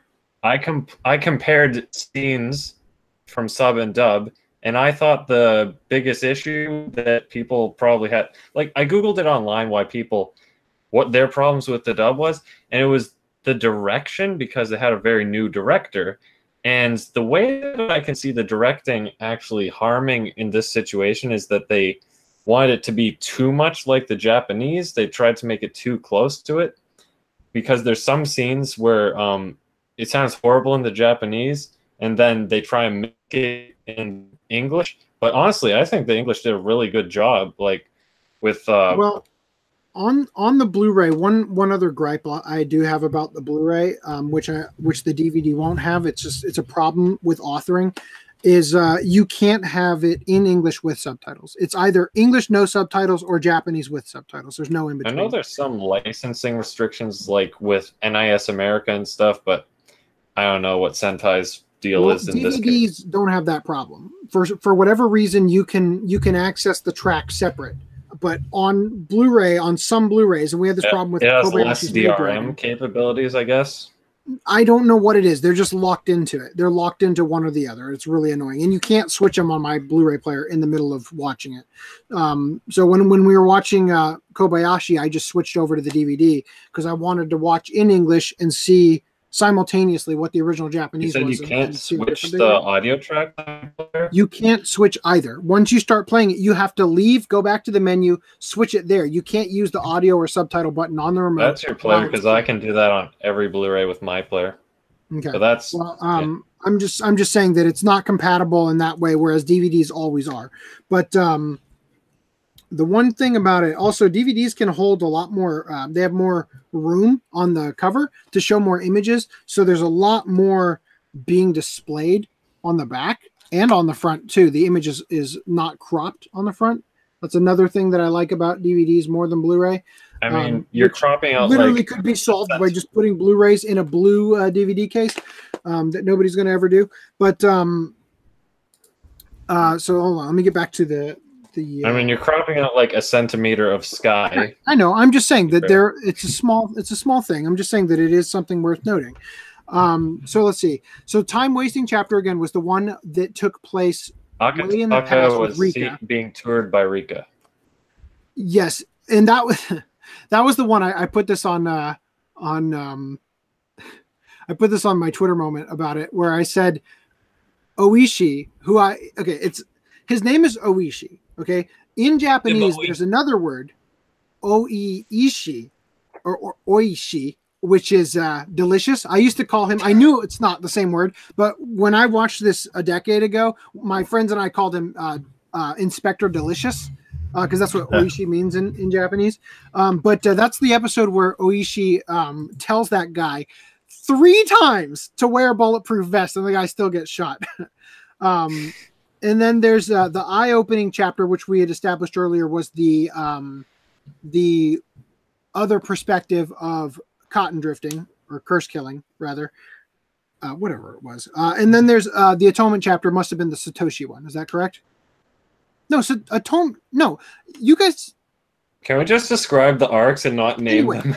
Atonement chapter is the one where Reina has the maggots in her blood. Right. The final one? She has the scrapbook that supposedly gives us the answer, which is that it's a virus. I think that's the last arc, yeah. A bacteria, right? A parasite? That's the word she used originally. Parasite. And then there's another thing. Oh, but it could also be aliens. And then you see the entirety of the scrapbook, not just the pages that she had. And it's just a whole bunch of wacky theories about what's going on that have actually no evidence to support them. Right. So it basically gives you a little bit of, oh, here's the answer to the riddle. And then just kidding, it could be anything. Right. And I like to think that it's a curse. I think it's a lot more interesting that way, especially because in the early chapters, especially we see in the first one, especially we see Reina with like the cat eyes. Right. Yeah. So anyway, those are my thoughts on it. And then if you will want to go over some of the tweets here, let me. I don't remember that scrapbook thing 100%, I thought that the virus thing and all that stuff was real, but then they went into other speculation with the alien thing. Okay, they called it a scrapbook, but it was really just notes, right? Well, yeah. So the scrapbook was that the reporter girl that's in all the chapters that dies every time during the cotton drifting festival. Yeah. She gave a couple pages of her notes to Raina, and Raina read them, and it had the bacteria and the alien aspect covered there. And then in the Sonozaki house, where you see them going over stuff, they have the rest of her notes that I think Oishi gave them, right? Missing, or they gave to Oishi. I can't remember how it went, but it's missing the pages that were given to Raina. And there's a scene where they read out loud some of it, and it's all a bunch of wacky theories that are not related to each other. They're just like speculation entirely. And I think Raina. So they got the garbage, and she got the good stuff. I think that there was no proof that it was that any number of them were real. That it was. I mean, all, the virus one. It explained how Rena, when she was there initially. Like, she was there when she was younger, then she moved away, and the virus was calling her back and stuff, and that was the whole thing. But but that's the thing, is that it's the explanation of the unknown phenomenon. So it could be a curse calling her back, but their way of interpreting the curse is, oh, it's a virus, right? Or oh, it's aliens, or oh, it's whatever, right? So let me pull up the tweets here real quick. So yeah, I pointed out. The opening to the first episode of Higurashi was a rude awakening to anyone who bought the Genio on DVDs, thinking the show was a slice of life about cute girls. So I sort of showed here, and I'll show you guys real quick. When you bought these in their original release, if you bought the art box, obviously it looked like this, which doesn't scream homicide, curses, and torture, right, at all. Yeah. But if you bought just the individual ones, they look a little bit more... There's something off about them, right? Like it doesn't necessarily scream horror, but it also doesn't really. It's also titled When They Cry, and then when you see the back of it, you've got like a little bit more of an example. But if you bought it with the art box, you didn't get to see that, right? So It was very alarming, I think, to anybody who bought this thinking it was going to be about a bunch of cute girls in skimpy outfits, which it very much looks like in the. That's just the Angel Mort uniforms. Yeah. And then briefly about the document. I didn't mind it that it was not a direct answer. It was all these other things. I don't know. You're kind of learning with that they sort of switch you, they bait and switch you with the answer. Which right. This is just to clarify. When it comes out, the Gridman review, this is what I'm talking about when I say that this story is more interesting when you don't answer the riddle, because it keeps you guessing the entire time, and you get to ponder about it and come up with fan theories and discuss it with people. I think that's significantly more interesting than just giving a dumb bullshit answer to the question. That's why I was disappointed. I was like, when I rewatched it again, it's been a decade since I watched the show. So when I rewatched it, I was very much I remember for some reason the first two arcs pretty well, but after that there was a lot of stuff I had completely forgotten about. So seeing the thing about the parasites and whatnot, really, like, I totally forgot about that. And then I realized later the reason I forgot about it is because I didn't commit it to memory once I realized it was a bullshit made up explanation, right? So when you guys see Gridman, I had a problem with Gridman regarding this amnesia thing they put in there, which you'll see. And that's, I realize that it's painful to have to edit that thing because it's so obvious. I never quite articulated exactly what I meant to say. So I'm giving it to you now. Anyway, back to the Twitter moment here. I want to show you real guys. Quick. In the sub, is it pronounced Raina, or did you just pronounce it Raina? Her name is Raina. Isn't it Rena?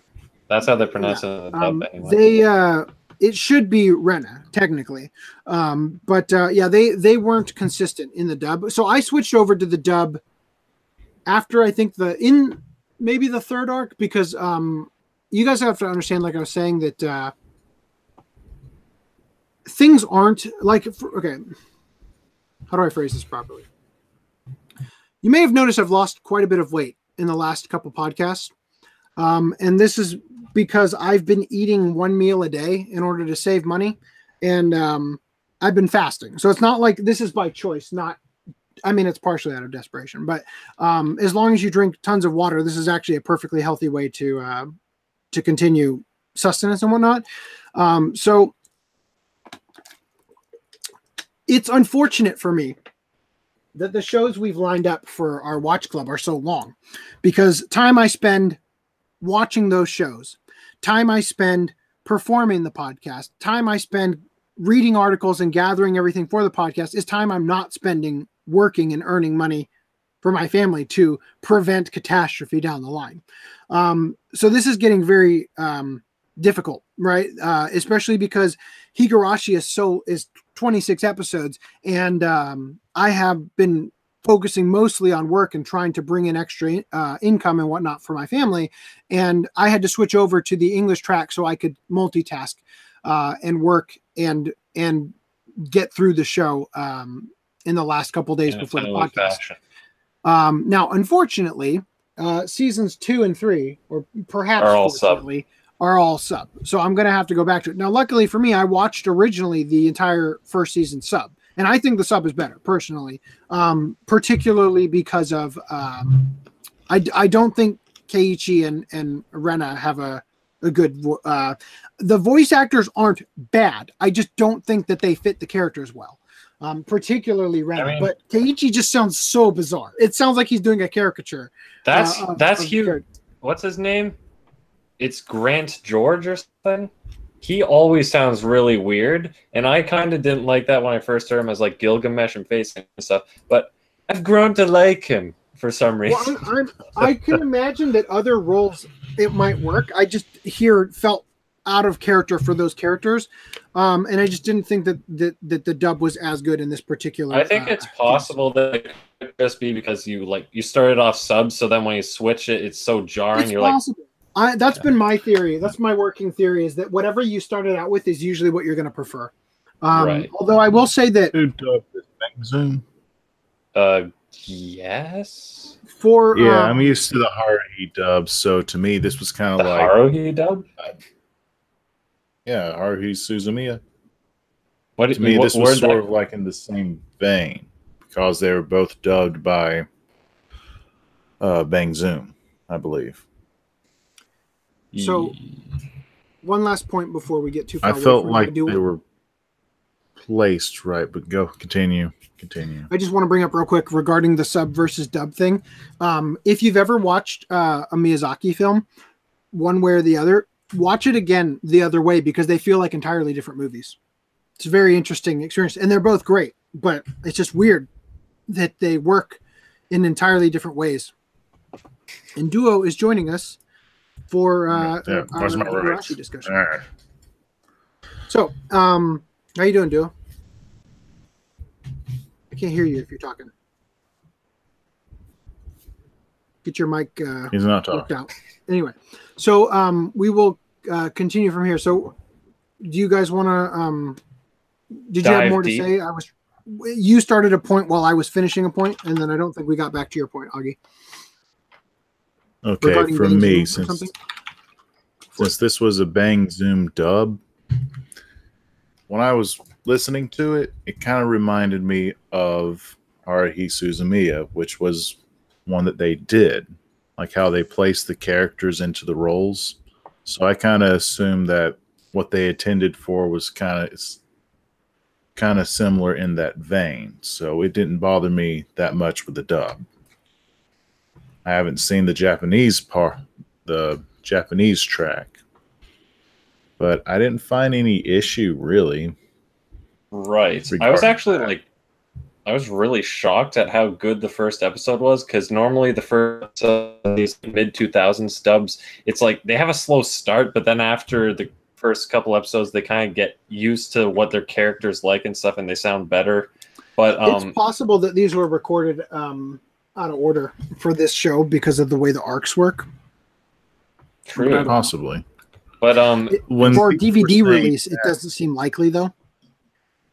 For bad dub, I was expecting something worse than Super Grand Prix. That's a great. Saying that. It's a great dub. No, I'm saying take that, but make it far worse. I was expecting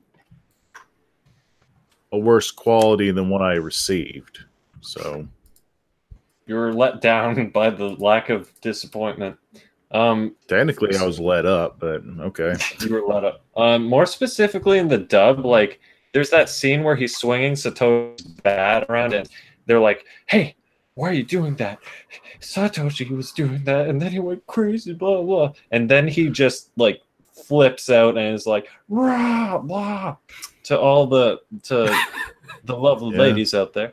And I compared that scene sub and dub, and I thought the English one sounded a lot more like passionate and all that crap. Did you do your review for this using the subtitles from the Sentai release? What? When you did your review and you compared them, did you use the Sentai release as your? Yeah, that's what I was using when I was watching it. Yeah, because I mean, I don't think we should keep going over this because it's like we sort of beaten the point already. But I just think that it's worth. I think that the dub is pretty good. Okay. Wait, anyway, what? I think the dub is pretty good, or the sub is better. But anyway, sorry, I got a message from Duo while I was finishing that thought. Anyway, so let me go back to the. Let me go back to the Twitter moment here. So when I first got an iPhone back in like 2008, this was one of the first images I ever saved to my camera roll. Like maybe in the first, I wrote here first 5. It was probably actually the first 3. And I was mentioning that Rika's the best girl. And I had this observation in the first arc that even though there's obviously no one hiding in Keiichi's lamp, camera angles like these would really continue to build up the suspense, right? And what's interesting about that, and this is another one shortly later in that episode or whatever, where they use the fisheye effect to make it feel more like it's so far away. It's such an extreme, distant shot, a wide shot here, that it gives you this sense of, like this one, obviously, it gives you the feeling that something's watching him. Everyone hates Dean, but they do this great stuff. Well, I have to say that the animation is humorously wonky on the characters. But here's the thing, though. I kept looking going forward, and there weren't a lot of other shots like these in the later episodes. For those shots that you're describing. Go ahead. For the arc that you're describing regarding the wide angle lens shots, I appreciate a lot more in this show because watching other shows in like 2001, it felt like the cameraman was having a little bit too much fun dragging it across the screen all the time as if I was the fish swimming in the scene. But I appreciate how they used it here. Well, yeah, because it had purpose. That's the point. Had purpose. It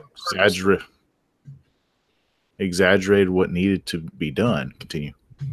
This right here, by the way, the lamp I'm talking about is this lamp. So obviously, it looks way bigger actually in this shot, but in another shot shortly after this, you can see it's very small. Like there's no way anybody's up there. But then this was my favorite scene in all of Higurashi, even though Rika's my favorite character. Well, yeah, that just shows you the brutality of what the show has to offer. My brother, when he first described the show to me, he said, "Oh my god, it's going to be terrible, whatever," because he watched the top 10 horror moments or whatever in anime, and this was one of them. He's like, "Oh, it's so screwed up." And then I watched it. I'm like, "Dude, this is great. What are you talking about?" But that GIF, while you still have it up there, I think they use this sort of dun dun dun, like casually zooming in or whatever thing. Yeah. And I think that's a really effective thing for the suspense that they were going for. And they use it multiple times. This is from the first arc where it's told from Keiichi's perspective. So I was actually thinking, That's the second one? I'll never get around to do this. They show this again in the second time, the scene, right? They show it again and you have more context to it. This is actually the opening scene, I believe, to the second arc. Right. So the second arc is the one that, Cotton Drifting is the one that is also eye-opening. So anyway, during this, good. One of the things I was let down about the show, just like the rest of you, I believe the YouTube, you were introduced to this series with this one scene right here. When I heard that there was supposed to be killing and gore in this show, I would see the kill happen, but they won't like show the weapon inflicting the wound. I thought it was going to be more uncensored. They did for Rena's kills. When she cleaved the guy's head in the. Well, that was satisfying. Yeah. That was satisfying. So real quick, just to clarify, this is not how I was introduced to the show. This is that it's I was introduced to it because my friend Andrew, who is in one of my History of the Anime Collector segments, he's a B-tard. He's a big. Well, I guess he was on A for 4chan. Anyway, he introduced me to the show way back before it even got a physical release from Geneon. And as soon as it was coming out, like I bought it right away because he had talked about it. So that's how I was introduced to it. But regarding the two chapters, the Cotton Drifting and Eye Opening, I would like to, and again, I'll never end up doing it. I don't have time, but I would like to do an edit of both of those arcs and get both perspectives into one long episode, I guess it would be one long arc, right? And I would like to take the music from Under the Skin, the Scarlett Johansson movie, and use that instead of the Higurashi music. And I say that because the music from Under the Skin seems inspired by the soundtrack, like the score, not like the opening theme and everything, but the score for Higurashi. And it takes it to the next level in terms of eeriness. And I feel like it could really be an interesting experiment to cut those chapters together and make like a feature-length movie version of Higurashi from both perspectives. If you're really up for it, you can take a certain magical index and railgun and splice them together chronologically because they both. Well, that's actually what I wanted to do. Is I wanted to take all the arcs. I wanted to take everything that didn't contradict a second arc and make it one long thing and be able to experience the show that way. Because when you watch the show, the time wasting arc, which is only 2 episodes, is way earlier than all the other arcs. And then the atonement arc, or not the atonement arc, one of the ones with I guess it's probably Curse Killing, which is the one with Satoshi. That one takes place after time wasting, but still before Keiichi ever shows up because it has Sadako's brother Satoshi in it, right? Yeah. Dewey, you have something to say? Oh yeah, well I guess hey, I'm actually here. Yeah. Okay. What are your thoughts? Oh, well, on which thing specifically? Because I just closed my window. So that, on everything specifically. Like about Higurashi. You recently rewatched it as well? Oh, okay, yeah. So I guess in general in Higurashi, so this is like my first actual anime, as in the first one I seeked out as like, knowing it was an anime. But I didn't know anything about the show at all. I just went on to Glass Reflections top 22 recommended anime, went to a random part, saw the name, and said, okay, I'm going to watch that without any knowledge of it. And what was even funnier is the first episode is supposed to clue you in that it's a horror thing because the first scene is supposed to be like, oh, you see the characters, you see this bloodied up scene. But the place I watched it at didn't have the first episode either. Yeah. So I just went right to episode 2 and was just like, oh, this is just a slice of life. That's what it is. And it's interesting how the show does that because the way the arcs are constructed, at least the early arcs where they're sort of retelling the same story but different outcomes, they spend a big amount of time, a large amount of time, like first 2 episodes where nothing weird happens at all, right? Very minimal hints that something might be wrong in the scenario, but nothing gruesome, nothing crazy other than that opening shot. The hints are like out in plain sight, but you don't suspect anything. Can you, obviously. FDM, can you, I'm going to turn off your, can you just hide your camera so that, because you're cutting out and it's like, we only need your audio at this point. You're not doing pickups. Thank you. Yep. So go ahead and say that again. FDM. Crap, what did I say? Wait. I was talking about you were talking about the hints in the suspense. Oh yeah. The hints you wouldn't suspect of. No, they're out in plain sight, but you wouldn't suspect anything of them. And a lot of them are through Oishi. It's the interviews with, or the interrogations, if you will, with Oishi, talking to Keiichi, right? And that's it was an interesting way to. So. To go back to the Gridman stuff that'll be coming out pretty soon, Augie had mentioned that he liked the amnesia aspect because he thought it was a great hook to get people into the series. I think with Higurashi, the tips or the hints rather of Oishi. Boy, you make so much noise on that microphone. The hints with Oishi talking to Keiichi, I think that those were an incredibly brilliant way to keep the audience guessing and hooked in the early parts. I do think that it was a mistake to put, I don't want to say it's a mistake to put the gruesome scenes at the beginning. They basically do what a lot of YouTube channels do now, where they show you a clip from the middle of the video right at the beginning to get you hooked and then start back from the beginning so you know that that's coming later on.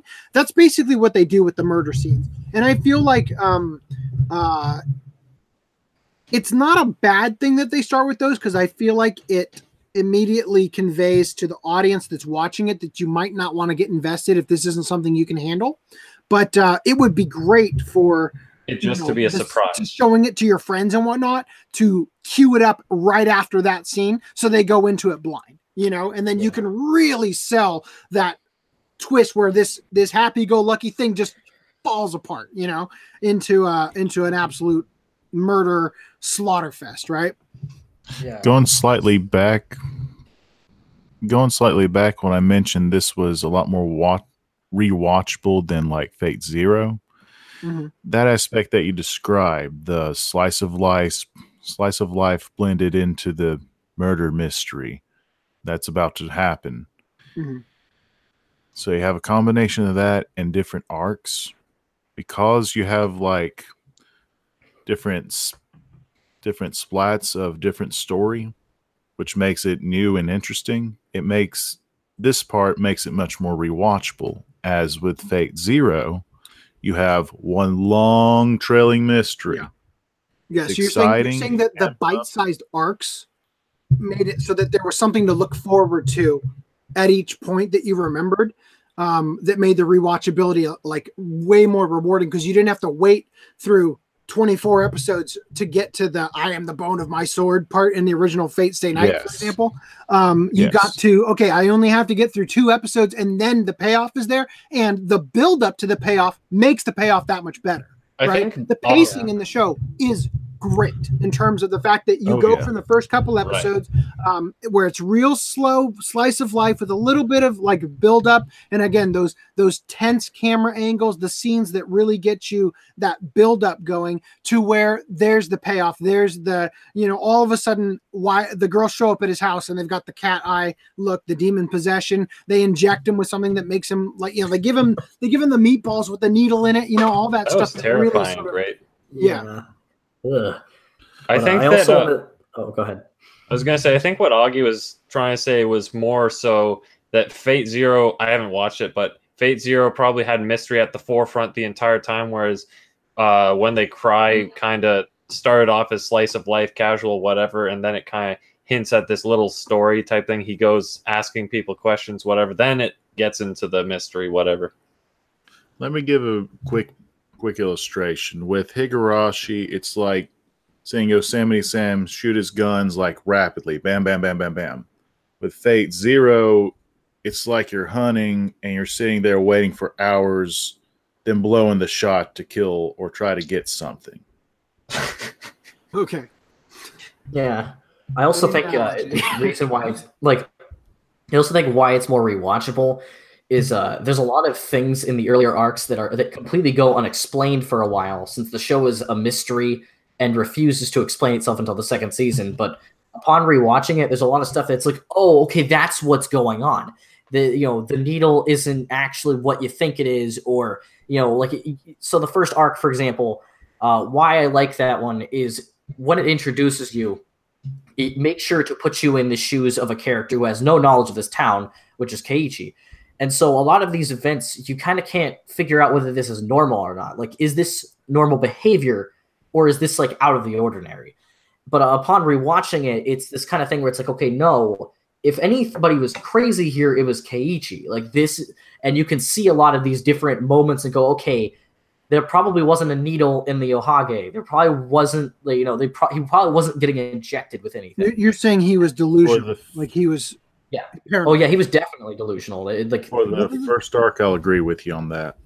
Yeah, I was thinking that the second watch too. One of the things that's really interesting about it too is that in the first arc you see the needle in the Ohage, right? Yeah. And then later on in a completely separate arc, he references the Ohage.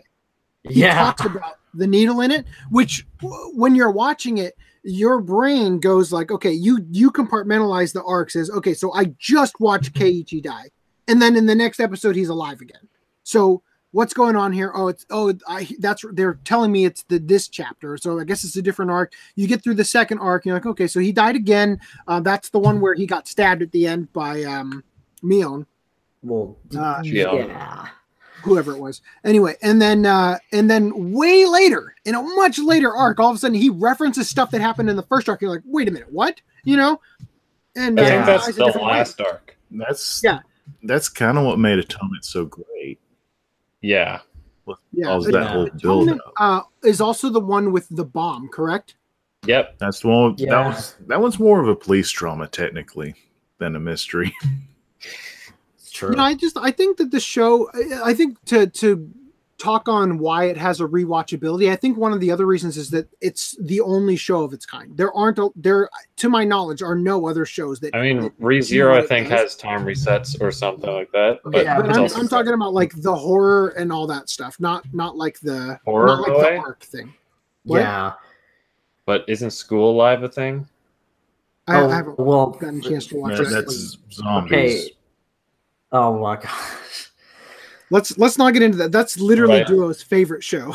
Let's not go into that. All right, now. Also, he hasn't watched it as well, so that's not. Yeah. Let's not ruin it for you. Real quick, just so you know, Duo, I haven't seen the second season, so I don't want any spoilers. Oh no, don't worry. Seasons 2 and 3 for the next podcast. Oh yeah, don't worry. The only things I've said so far are based off of things you could guess from the first season, because it's very clear that they address that there's something wrong with the characters at some point, but I won't address exactly what's going on. But I do want to bring up specifically my favorite arcs are the second and fourth arc, which are the ones that are the mirrors of each other, like where you get to see the same arc from two perspectives. Yep. And why I think it's interesting is, like, basically when you're watching the show, you kind of expect by this point that it's going to be a different story each time. But this time it's like, no, we're going to return to this. But now you get to see a lot more about what's going on behind the scenes. So a lot of unexplained stuff like, oh, how is Mion back now? How did she get here to stab him? All this stuff gets explained, which I really appreciate. But also, I think that the fourth arc is where it gets to its most gruesome. That's the fifth arc. Yeah. Well, is it the fifth arc? Yeah, it's the second and fifth, because the fourth arc is the one that's only 2 episodes. Oh, well, I usually skip past that one and don't count it as an arc, I guess. But so okay, it's kind of necessary for Atonement. Yeah, well, like I know it's like I'm saying it's waste of time. Yeah, yeah. Like rewatching it to me is pointless because I know all of the answers. Like I don't need this side stuff. I want to see the main arcs, but especially because they're like in the fifth arc though, there are these, like, unlike a lot of other arcs where they will kind of hide a lot of the really gruesome stuff from you. In this one, it's like, nah, they're just going to show you all the prolonged torture scenes and all that stuff that you never got to see the first time around. So let me, with that said, let me address something real quick. First of all, I just need to bring this up. This was put out of order in the moments. I should have brought this up earlier. Brady Hartel was asking if anybody has the Japanese Bobobo DVDs because they need something for the He's got some questions regarding things they want to do for the American release of the standard def Blu-ray. And then regarding what we were just talking about, I was saying when I was rewatching it, I said it was rough a decade ago, but I can probably handle the fingernail scene this time around. I can't imagine watching fingernails get pulled out as that bad, because that's what I remembered, was that it was a fingernail thing, right? And then I got to, this was in arc 2, right? Yeah. And Mion, I said, what is Mion doing with a hammer and nail? And I'm like, oh, that's right. It's not a fingernail scene. It's a fingernail scene, because she was going to drive nails into the joints on Keiichi's hand. Now, I had completely forgotten that there actually is a fingernail rip-out scene in the other version when of that Shion arc. and Mion have to atone. I was wondering what you meant by that, because at that point I've already seen all the first season. Yeah. So, like I said, I had been I had not remembered how the series played out past the second arc very much at all, and it had been over a decade since I'd last watched it. And then I was saying, like, here, Rika just had these great lines, like, you might cut or burn your fingers. Poor you. Actually, Right? speaking of which, have you? I noticed the second time around. Wow, they're just bringing out all this really brutal these jokes about you might cut and burn your fingers very nonchalantly in the slice of life portions, and you're like, am I supposed to laugh at this, or yeah. I did laugh. And then I was saying about how Oishi told that guy that they were going somewhere dangerous and he should put on a bulletproof vest, and he still got shot in the shoulder. And then in the final arc, this is the Atonement arc, during the sunset, I'm going to assume, Rika had blue hair. They colored it blue. And instead then of blue. I actually, before I even had an iPhone, I think. No, I guess I watched it originally before I had an iPhone, but it was still relevant, which is why I had the "Let's Get Shit-Faced Nipa" picture. I distinctly remember taking a picture of this exact frame, this exact pose with Keiichi on my old flip phone when I first watched it. And I was saying, even a decade ago, I loved how derpy this pose was. And then these are the tweets from Augie over here, if you want me to go through them. By the way, get rid of can I bring up one thing? I was really disappointed that they didn't actually drive nails into his joints. It's like screwed up. Like, as much as I didn't want it when I first watched it, now I'm like, no, dude, let's see it. I want to see what kind of horrible effect this has. So what they did with that, so I will somewhat agree with you, but just mostly since the actual, because Keiichi dies by getting stabbed in that arc, right? Those arcs. So the reason I will agree with you is because his actual death is very non-gruesome. Yeah, and it's basically like, imagine the roller coaster is, going up for the big drop, and then right as you get to the big drop, they flip a thing on like the train track kind of thing, like a minecart, and it puts you on the other path that goes down real slow instead of the steep drop, basically. Yeah, pretty much how it feels. But they do in the very next arc, when they open up that garbage bag, that it has a person in there and their fingers have the nails in them. So they do kind of show it, and it's good. And for some reason, a red tattoo, that threw me off when I saw that. A red tattoo or a blood stain? I saw a red star tattoo. I'd have to rewatch it. But hey, did you guys see the swastika fro? Yeah, definitely. Yeah, hold on, let me look that up real quick. Higurashi. Really? You missed it? It was when Satoshi was saving what's-her-face from the first thugs. Yeah, the first time. Oh, yeah. So, like the guy with his head shades into it's just a protruding swastika in his head. Yeah, it was great. So, hold on, though. Let me double check this. I don't think that's a swastika. I think it's that's not a swastika. That's the manji. It's going the wrong direction for a swastika. Who cares? I'm still going to call it the same thing. I mean, he probably used it in Buddhist symbol. So I'm just saying, this isn't what you think it is. This is unless a Buddhist that's symbol. A mirrored image. But Yeah, either so- way, he's a thug. He obviously wanted to look edgy, like, I'm a Nazi. Look at me. No, I don't Or know. riding Because if motorcycles. you were actually trying to be a skinhead, I'm really Nazi, into peace. you would probably have gotten the Haken Cruz correctly. Yeah, see, and Neji here has the it's a manji. This is a Buddhist symbol. The Nazis, We Hitler know. was obsessed with the occult, and he stole the symbol in order to try to take the power he believed it had. Yeah. I'm not trying to open that. So there we go. I have a let me- Steins my Gate thing tweets. to say. Yeah, Let me get to the real quick. We'll go through Good Augie's tweets. tweet so I can close the thing here. So you said when watching When They Cry season 1, your overall thoughts were this is the first time you watched a visual novel anime that's rewatchable and enjoyed it. It Yep. understands character likability, atmosphere, thrill, and mystery while gloating about how to write one. You said it does have a time paradox that's loosely explained in season 1, but I'm not sure of latter seasons because you haven't seen them. Each story is an arc. There's one arc that tells another side. You said typically this show has 3 layers to it: a fun bumpkin school life, personal drama that escalates, a village background that's similar to The Lottery but much more interesting. Okay, and warning: similar events will occur. All right, The Lottery that I'm talking about is is the the curse is 1963. somebody gets killed and somebody gets Stone. spirited away. Very similar. This one's a lot boring, sadly. It's one I'm talking. It's the movie is called The Lottery 1963, I believe. It has the guy who plays George Feeney in Boy Meets World. He stars in it. Pretty much, this town has a stupid ritual where someone of age, the people vote on, and they stone this person to death. Because all of a sudden the whole town turns against our main characters. You could just run Luckily for away. Higurashi, I agree, but for some reason the writer doesn't want to write it that way. Luckily for Higurashi, it's much better. Yeah, it's a much more compelling story. So, let me ask you, Dua, what did you think about?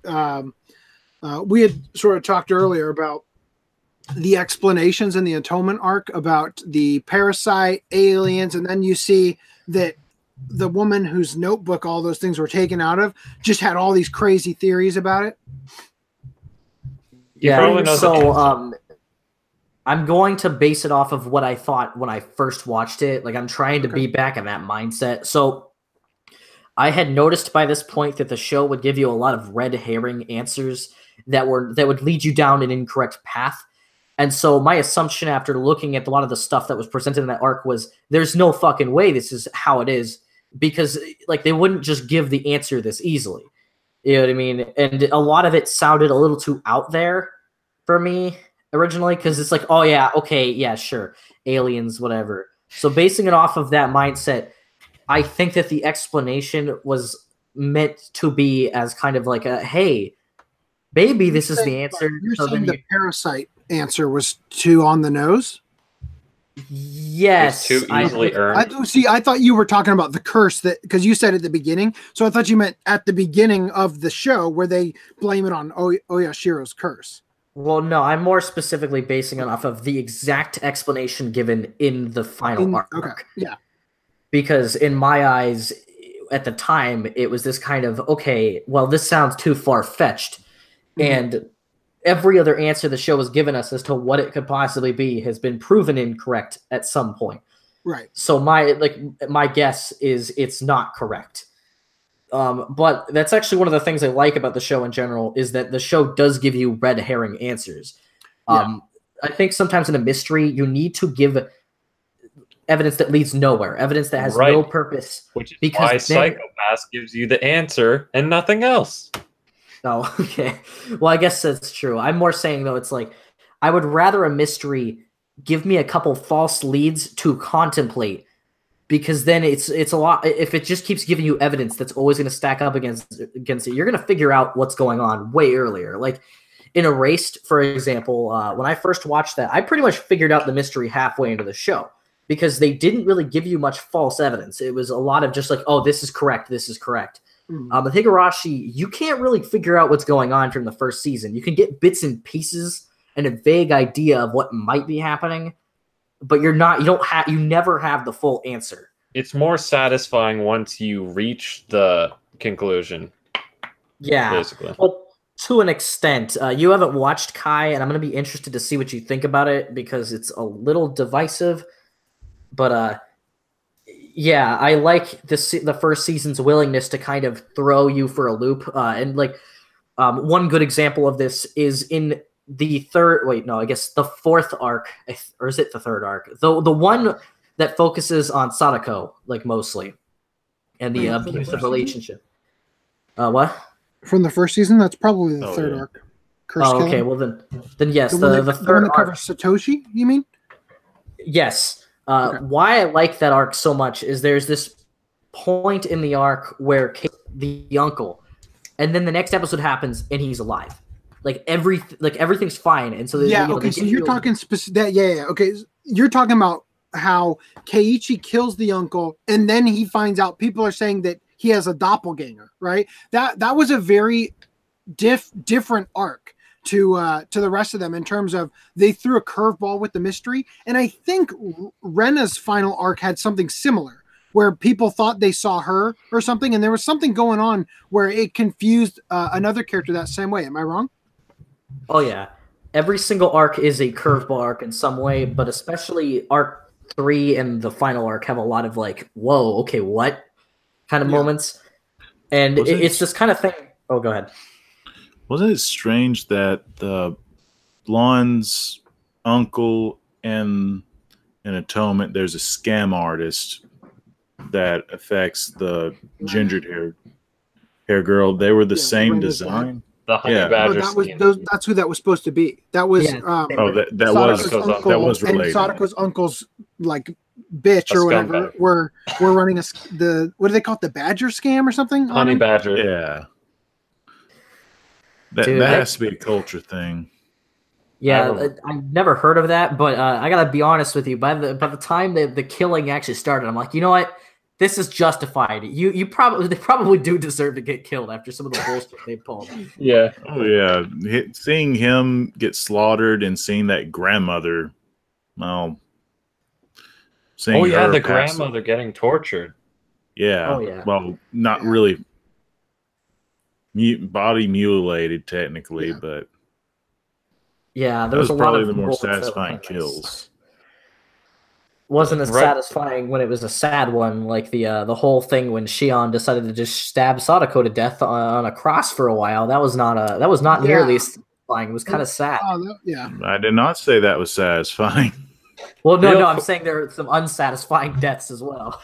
Real quick before we move on from the Sadako arc or whatever, I love that part when Oishi made Keiichi dig up that the hole to see if there's a dead body. There's nothing, and he's like, "Who would dig a hole why would someone dig a hole and then fill it back up again?" That's actually interesting. Good, Augie. When the spoiler for the hole, they dug down so far that they hit what looked like an old gas main, and it had fresh. Then later on, while it was rusty.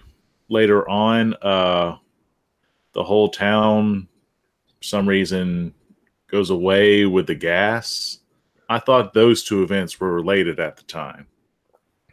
Well, that's actually an interesting observation because that was the arc where was that the arc where he survived? That's the Death Wish. He did survive the gas arc, and so the first episode of Kai is still that same arc. Interesting enough. Oh, cool. So I was going to say that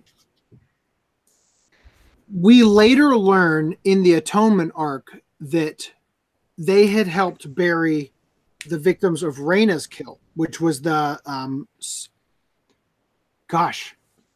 come to think of it, if she killed Sadako's uncle and stuff, and Sadako ends up helping her bury him, is that what happened in that arc, or did she? No, that was the pregnant lady that she killed. Well, The she honey said badger. pregnant. Yeah. She claimed she was pregnant. I don't think that was true, but yeah, but she killed both of them and chopped The them up dead and put them in lady. the fridge. Right. So, and then they helped her bury them. And then you find out later that Mion moved the bodies. Right. And I wonder if that also happened in the arc where the bodies weren't there, because they specifically said as he was digging up, when Keiichi stopped digging and the other guy took over, as he was digging up, he said that the ground was soft and like it had been recently dug up. But now I'm at a point where it's so hard, I don't think anybody could dig past this. And here's a gas main, right? That's interesting. So I wonder, if I had remembered the first time I watched it more clearly and then rewatched it, or if I was to go in and rewatch it again right now, that might have that's a connection I might have picked up on and wondered about that during that time. And that again goes to the rewatchability of the show, is that because the arcs are really tangentially linked, some answers because obviously the reason why it's tangentially linked is because it's based on a visual novel that has all these bad endings, right? So they're showing you stuff. No, It's there's just more a to novel. There's no decisions from what I've played of it. yeah, Really? yeah. It's So each literally arc a plays out as visual its own novel. story. Okay. Well, I was going to say that when you play a game, like for instance in Steins Gate, the game, I assume you are. There's a lot You of do the make same events choices. that happen, but they play out differently as time goes on. And I was sort of compartmentalizing different events and putting them together into each arc as taking them as clues. Like, we didn't bother to show you this because we say it later, kind of thing. Like how he brings up the needle in the Ohage in a much later arc where you didn't even see that happen in that arc, right? And as far as this, there's no reason for that, kind of thing. So Yeah. can I say my Steins Gate thing real Sure. quick? I made this comparison just yesterday. I'm like, it's kind of funny how in the last arc of the first season, When They Cry, they all sort of get their reading Steiner ability because they both have this sort of, I'm not going to call it an issue, but it's like the development is reset with each arc, but then they get the reading Steiner to make the payoff worth it because all the development and crap was remembered type thing. And if it's anything like Steins Gate, they'll all regain their reading Steiner ability. And yeah, I just found that kind of interesting. Maybe Steins Gate got heavily inspired because both visual novels type thing. Actually, who wrote Steins Gate? Because it wasn't the same people. Nitro but Plus?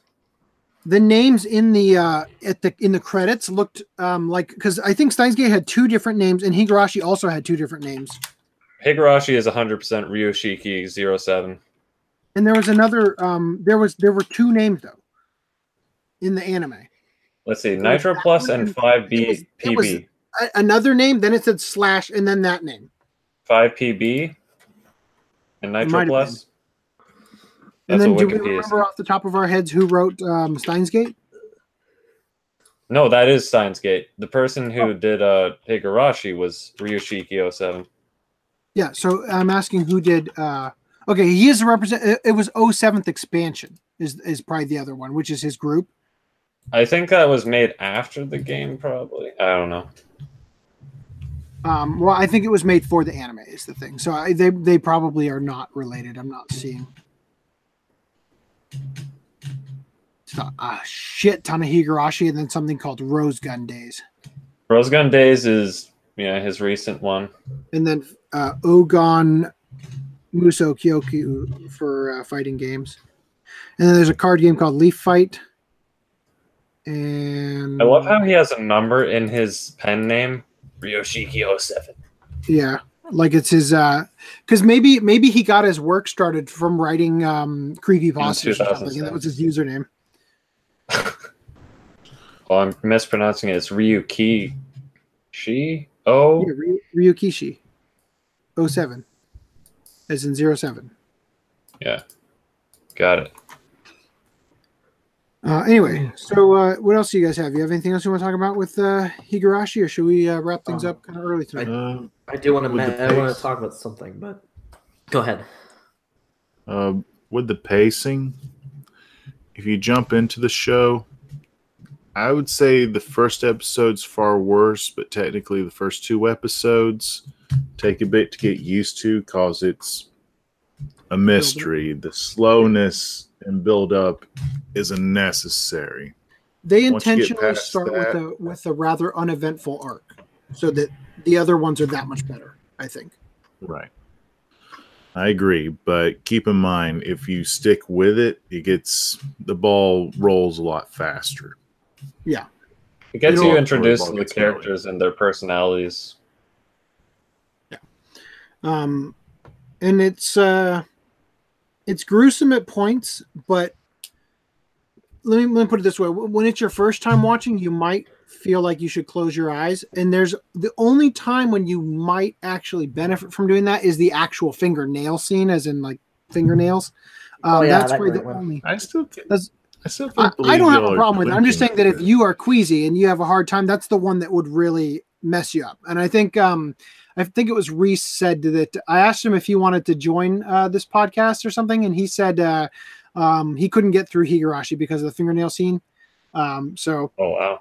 yeah, like it'll mess you up if you're not able to take it, and it's brutal because basically she has a device that she has to, in order to, it's like how the Yakuza cut off the tips of their fingers. They right? literally are Yakuza, the Shinozakis or Yeah. whatever. Hey, Lance just joined the chat there. So they have a device that she sticks her fingernail gets attached, right, and then she has to slam down on something so that it, because it's Removes like it. it's a very rudimentary device that when that gets slammed down, the thing pulls, right? So you want to do it fast, so that it's like ripping off a band-aid. Oh, that was. right? I'm remembering again how it didn't She work misses the first second time. one because she's in Oh so my much pain. God. So she hits it kind of on the side, and it doesn't pull it all the way off. That's the That part was that I think brutal. really Oh. they took it to the next level with that one. Yeah, it's true. I'm kind of glad that had a better payout because there's a hentai that I watched that had like it was the plot is stupid. It's called Atonement of Sin because in this hentai the girl's father was a murderer, so she's also a murderous murderer. scum. So they would do all this torture, in this case rape, to her because she's a bad seed. And then after through all this stuff, she gets tired of it and starts becoming both senses of the term a man eater.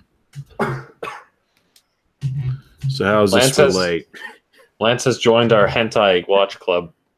So how does this relate to what we're talking about? With the twins, the oldest, just like with the Ryuga clan in Naruto, the oldest one is the leader, while the second one is kind of a subservient. She's like the one they just kick around. Yeah, well, technically they were supposed to, through their tradition, they're supposed to strangle the younger twin, which in my American mind, that's just a waste of resource, but whatever. Isn't that what they were supposed to do in When They Cry or something? Kill the younger one? With like in olden days, not modern times. No, in Higurashi with the twins? Yeah, there was the one arc where Shion was supposed to be killed, and she I think that's the arc where you see the other arc from the perspective of Mion and Shion, where she ends up assuming the identity of the other one and killing the grandma and all that the actual head of the clan or whatever. Actually, So now what- that I think of it, One character we haven't really talked about at all is the photographer. that was voiced by Gohan. Okay, Yeah, I saw Carl he Everett's shows it.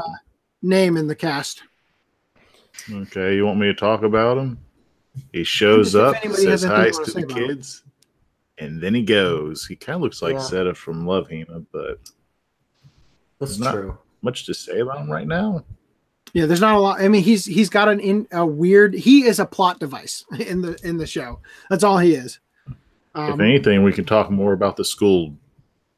No, Doctor? yeah, the school coach. Yeah, or The or principal? Oishi. Could we talk about Oishi? I just love Oishi. I love his English please voice. show He Rishi's sounds name. exactly how he looks.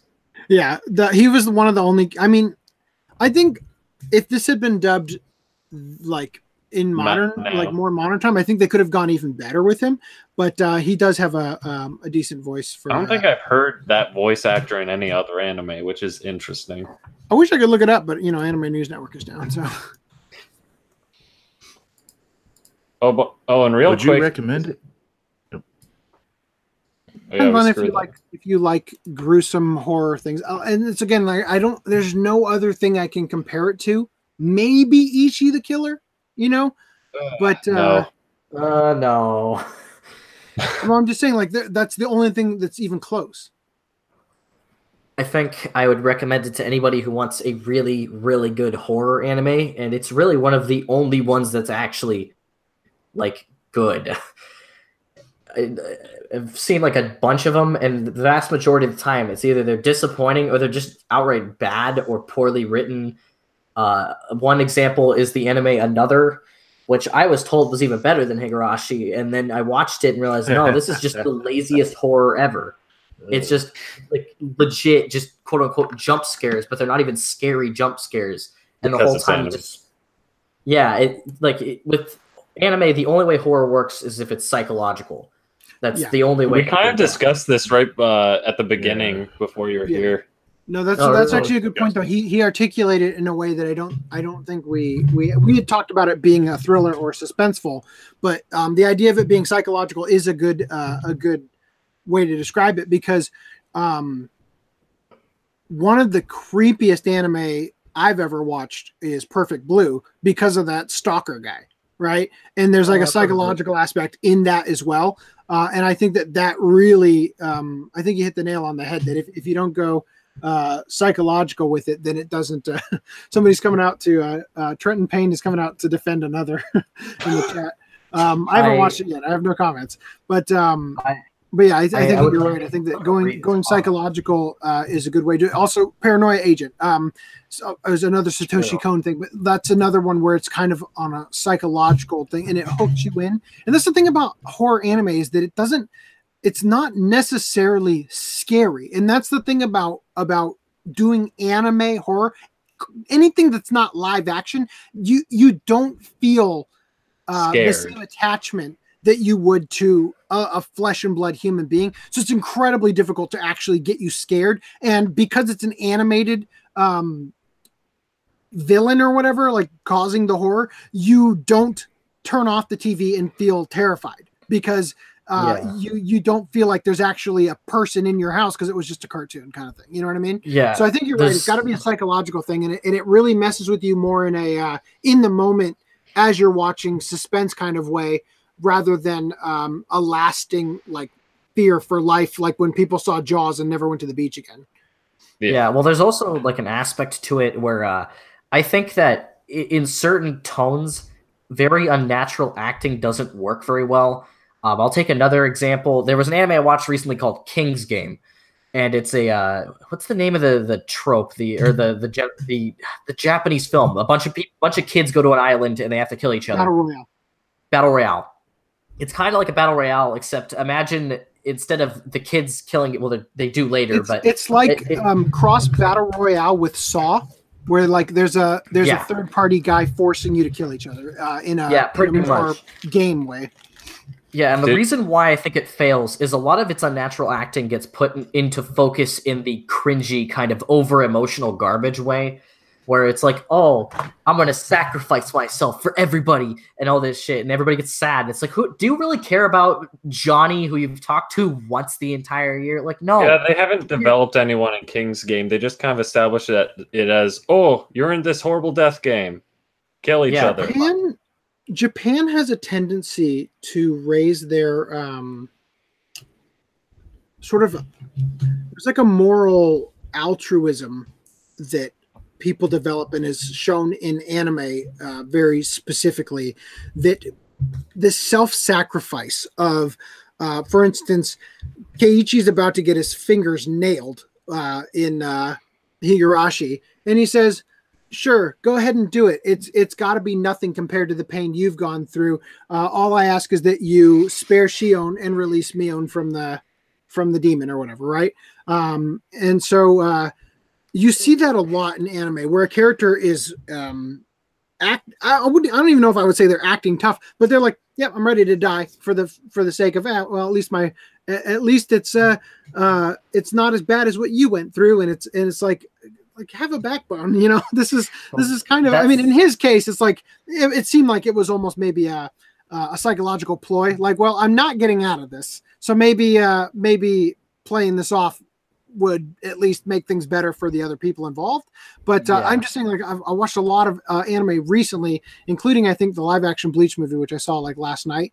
That it just seems like people are like that. Like it's this weird self-sacrifice, especially and often, and maybe it just doesn't work when it's for characters like you described. It's like, do you really care about Johnny, who you've talked to once, kind of thing? I think that it's a little. So it's overrepresented in anime, and it feels weird because of the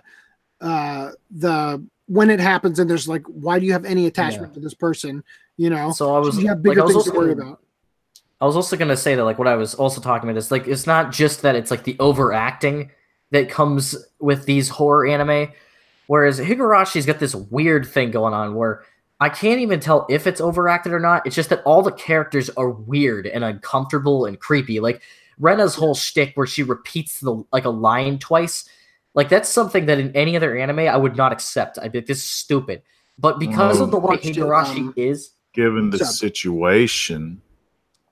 Yeah, well, it's like, what I'm saying is, it's because of how unnatural a lot of the things in the anime feel initially. Something like that doesn't bother me, and it kind of adds to it. There's this sense of like something is wrong with these characters to begin with. There is some psychological oddity that they aren't mentioning.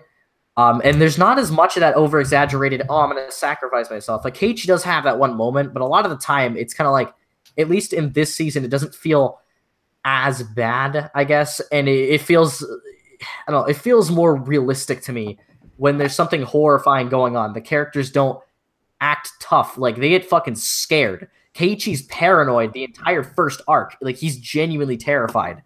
I feel like a normal person would be, but in a lot of these other horror anime, they would just go, oh, it's probably the wind or some stupid shit. Yes, the wind. The wind is fine on me. The wind put that needle in my whatever, my rice bowl. Yeah. Have you read the King's Game Origin manga? I did not read. I watched the anime. Stop that. What, you don't like Origin? No one likes King's Game. Dude, Origin's better. I will Origin, say I enjoyed watching it because I watched it with a group of friends and we all just made fun of it the entire time. Like, legit, there was this point where it's like episode 6 and like, okay, we're getting away from Higurashi. Yeah, okay, let's steer things back because with horror anime, this is finally a contender with Pet Shop of Horrors. I haven't watched that. It's different from Higurashi. What? Good. It's different from Higurashi because it's one of those tropes that's barely used, but you see it so often. A guy walks into the mysterious china shop, and then some horror happens to them. That's pretty much Pet Shop of Horrors, and to me, that's probably the best example that you can get of that. So with Pet Shops of Horrors, I think it's a good, like, it is frightening. I just feel like because it's so short and because it's kind of like, it is just kind of, it's simple. It doesn't really get me as much as Higurashi does. Like, I'm not frightened by it. It's not, I'm not frightened by it either, but I am engulfed with that atmosphere that it gives you. Yeah. By the way, this is semi-related to, well, wait, do you want to keep going? Sorry. Where are we going? Let's ask that question first. I wanted to bring up, so before Higurashi, Dean actually animated another horror-ish show called Hell Girl. And I think it's funny because there's a lot of things that, like, I actually think they took from Hell Girl in terms of, like, how they presented it. A lot of, like, the more paranoid aspects. But if there is one thing I will give Hell Girl the boost, like, the one thing is that Hell Girl had a lot more of, like, really, like, genuinely screwed up, just like, oh boy, this is just not fun to watch, in a different way though, where it's like, oh, this is just like not a fun situation because you know what's gonna happen. But I don't know, I just think it's interesting to go ahead. How's that compared to Triple X Holic? I have not watched Triple X Holic, sorry. Thing. I was gonna say that I don't think that's horror at all. That's apples and oranges. Comparing it to Hillgirl. Yeah, they're completely different. Like, okay. Bro, the whole have you seen Red behind Garden? it is basically you use this website, you write somebody's name in, you can send them to hell, but it's going to end up in hell eventually. It's just they go immediately. But a lot of the point of the show is that they show a lot of the screwed up situations these people are in, and then try and either justify why they would send somebody to hell or kind of make you go, okay, no, this is a bad idea. Stop it. Stupid. Cook your bag of chips or something. What's wrong with you? By the way, nobody does it over chips, but it's. I recently saw an animated GIF. Is that part of conversation or is that a roommate? Dude, I recently saw a GIF of that scene in Death Note where he eats the chip, and it, you know how it kind of does that thing where it goes from here and then it fades the movement, because it's doing a slow motion, and as the chip is going to his mouth, I think Aaron from Attack on Titan swings by and grabs the chip. Have you seen that? No, I haven't seen that. It's one of the most ridiculous things I've ever seen. But yeah, I don't know. I just thought it was interesting. But I do have other things two specific things I want to bring up. But if anybody's got other stuff, we can talk about those first. So I'll just say this real quick, that if we're done, let's realistically, if we're done with the discussion on Higurashi, we should. I'm not saying we have to stop talking right now, but we should try to wrap things up because the podcast has only been going for 3 hours, and the shorter the podcast is, the more people actually attempt to watch it. But we have sort of trained ourselves to talk for 5 or 6 hours. So if we can sort of cut things down to a more manageable time, then it allows us to sort of improve that problem that we've had. It's been a pretty decent speed run this round. Yeah. So please subscribe, and share to your friends. Yeah, for sure, all that stuff. Just because also if I get off the podcast in the near future, I can work on other stuff and try to keep the podcast going in the future. And okay. Of course, we've got our good night, everyone. So anyway, I'll let you have... continue continue your point, but I just wanted to bring that up in case this was going to go on forever, kind of thing. Oh yeah, I only have 2 things to bring up, and they're related to the same. They're basically the same thing, but I just wanted to talk about the audio design of Higurashi. Specifically the soundtrack, but the audio design in general, because that's something I feel like in general people kind of overlook in terms of horror. But audio design is the most important thing when it comes to horror. You need to get the soundtrack right. You need to get the sound effects right. You need to give it this uncomfortable sound where, if you're watching with earbuds or headphones, you don't want to listen because it's uncomfortable. And Higurashi does a really good job of that. And so, and I also wanted to say the soundtrack in general. There's this one specific track, and it doesn't have a name, so we just call it the Higurashi theme. It's the song that plays a lot. And were you here when I discussed the soundtrack to He wasn't. The thing that was similar, the similar soundtrack to Higurashi that might have been inspired. Under the Skin. Yeah. I heard you. Yeah, okay. So I've never heard the Under the Skin soundtrack. I'm more talking about just in general. I like how they managed to balance out the more hyperactive tracks that you have with these really melancholic, really depressing, kind of ominous songs. Mm-hmm. But the Higurashi theme in specific is just one where it's no matter what context I hear it in, if I hear the song, I immediately get really uncomfortable just because of how well it associates with the series, but how just actually uncomfortable it is to listen to. I want to hear a refresher of that, but damn it. Well, just to reiterate, because you weren't here when I brought it up, the Under the Skin soundtrack is very similar, right? But creepier. Yeah, that's what I'd heard. But I don't know. I just think it's interesting, and to go along with that, I really like the opening. it is probably one of, if not like probably like top 5 openings I've ever heard in my entire life. I agree. Because It it's just sounds like incredible. yeah, there's some kind of it has this very ethereal kind of like the song isn't like there are parts of the song that feel like they're not playing out of the thing you're listening to, like and the voices they're just It doesn't It sound is- like anything you've really heard anywhere else, and it's got this creepy, eerie tone.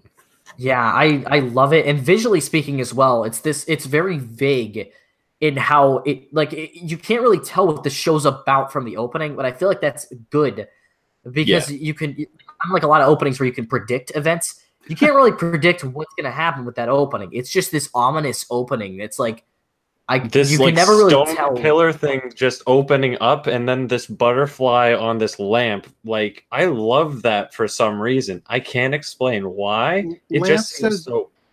Lance says that no anime opening is creepier than the Nekomimi mode from Tsuki.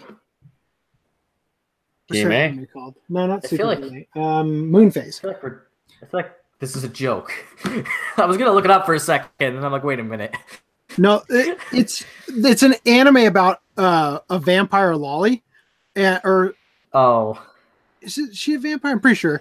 She is. And it's got the most bizarre opening for the show. It oddly suits the thing. It's kind of interesting.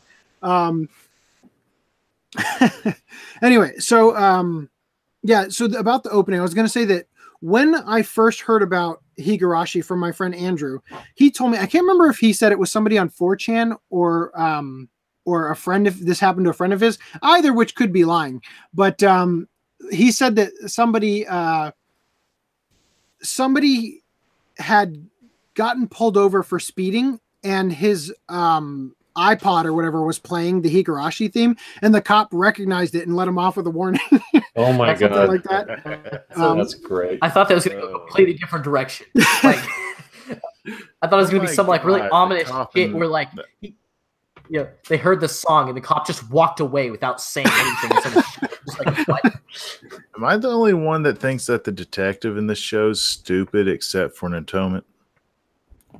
Well, he was obviously smarter than the other cops because he wore a bulletproof vest. Although, I will point out the fact, you see him put it on, and then when he gets there, he's not wearing it. He's wearing it Okay. underneath. Yeah. It's kind of like in an RPG where you equipped an armor and you don't look any different, kind of thing. So I'm not sure if he was actually Yeah. wearing it, but not wearing it, kind of thing. It was really bizarre. There's Well, a if certain you amount wanna of see- leeway I'm willing to give the characters because they don't really have any knowledge of what's going on. But I kind of agree with you. They are really like he's really stupid. It kind of makes sense though, because he's like inquiring about all this crap and whatever, like a normal detective. I mean, I don't I'll know. apologize to Andy Griffin, but that is the first time I've ever seen Matlock in anime form. Whatever At least that character. means. I just want to really quickly add to the sound design thing that they didn't use the whole cliche violin technique, which I really appreciated. Oh Because yeah, that gets really old. And the thing is, they had these like impact sounds that happened with really crucial moments, like that knife to the head scene. And like you said, it makes the biggest difference for making something thrilling or psychological type thing. oh yeah. There's also just aspects like in the first arc, there's that scene where Keiichi looks out the window and Rena's there, and there's so much rain audio and stuff like that. Like even if you could hear some kind of audio, you can't. But it's just like they use a lot of the environmental sounds, like the cicadas or the rain. That too. The cicada sound they have, I'm pretty sure is recycled from something else, but it's like the perfect one that they picked. It's so creepy and eerie, like everything else on the show. Yeah, and so it's like I feel like the show doesn't get enough credit for its audio design, but in general, the show doesn't get enough credit because it's like people have talked about it for so long. Everybody's like, oh well, it's not that great. You know, it's getting that reputation now of being overrated. Yeah, Wow, you you know. would be scared to walk around at night where I live then. So is there anything else yeah, there is something else if you're going to bring up being scared walking around where you are. When we went to see fireworks, you made me drive you around LA and find literally the worst neighborhood and have to go into to get you some snacks for the hotel room. How were you not afraid for your life then? They all have food stamps. I was fine. We stuck out like a sore thumb. It was pretty bad. So before we wrap things up, I want to show you. I found the. Oh, okay. Death Note on crack.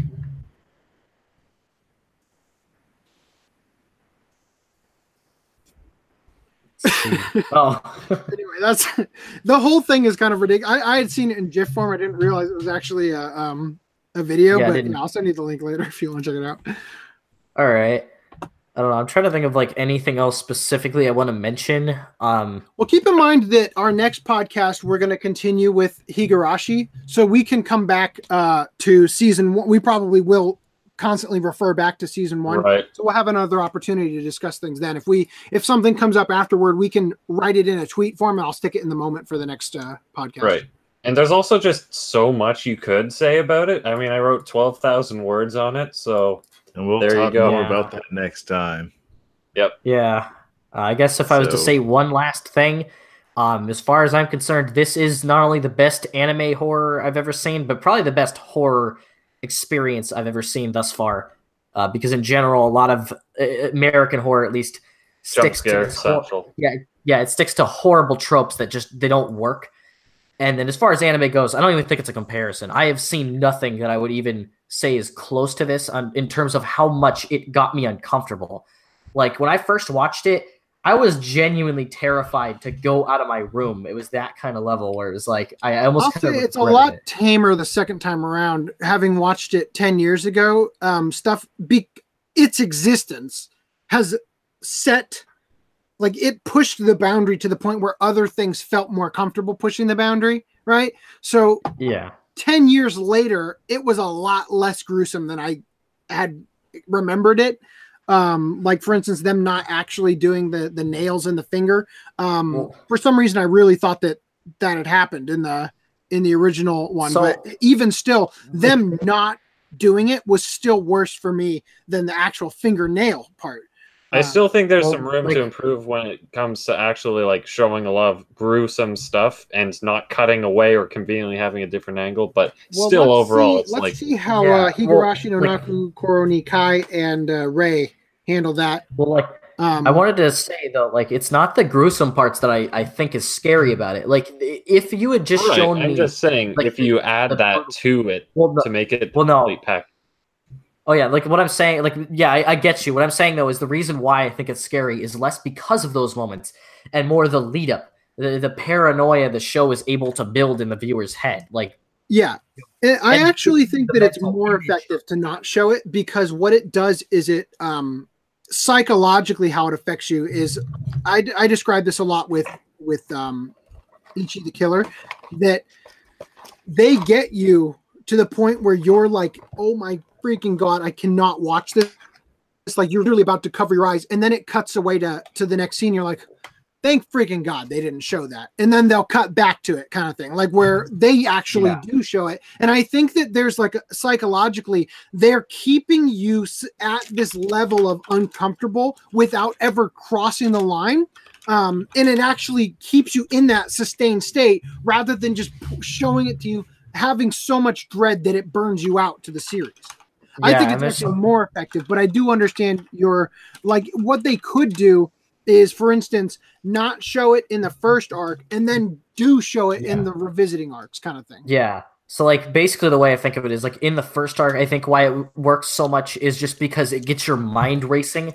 Even if you don't see nails going into the hand, there's this implication of like, okay, what does that feel like? What, like how, like if you put yourself in the shoes of the character, like, how would you feel if this person's like, yeah, I'm just going to put nails in all your joints? Like, and they keep the scene going for so long before it doesn't happen.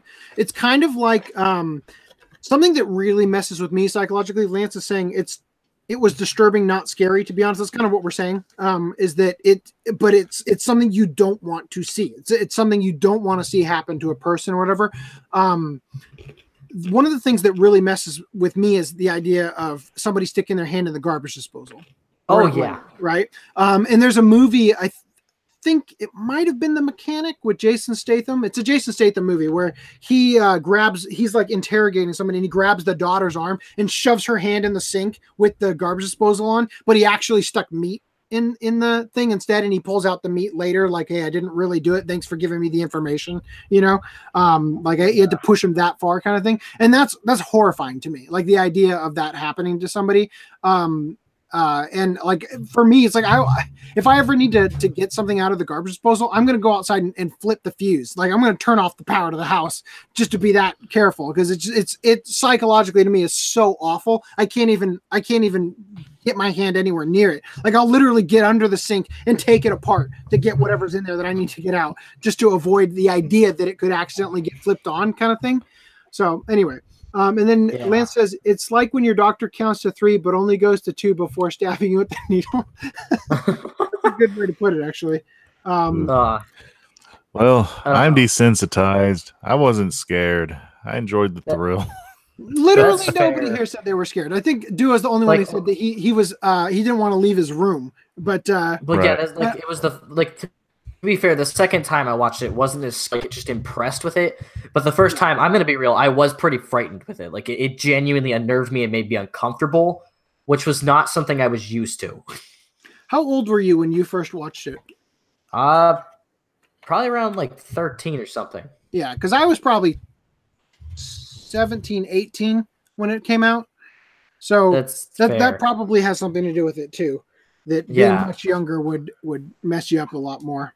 Also, one of the other things I didn't say yet, but I think that the dub is contributes to the suspense less than the sub does, personally. But anyway, so shall we wrap it up, guys? Yeah. Yes. All right. So I want to thank you guys for joining once again. The fate of the podcast is in the hands of everybody who subscribes, shares, checks out the other videos and everything. So if you guys have enjoyed this, if we bring value to your life, consider donating on Patreon and whatnot. But above all else, I just hope you guys had a great time with us, and that you'll continue to share what we're doing in the future. So the next podcast is going to be on, I guess, the 18th. Is that correct? Yes. Let's see. So the next podcast will be on the 18th. We will be watching Higurashi no Nakukoro ni Kai and Rei. Kai is 24 episodes. Rei is 5 episodes. So it's a little bit longer than the first series. And you're basically going to have to watch like 2 episodes every night from now until then in order to get it finished in time. So that's my advice. That's what I'm going to try to do. And after that, we'll do Mob Psycho 100. So anyway, we'll talk to you guys later. Take it easy.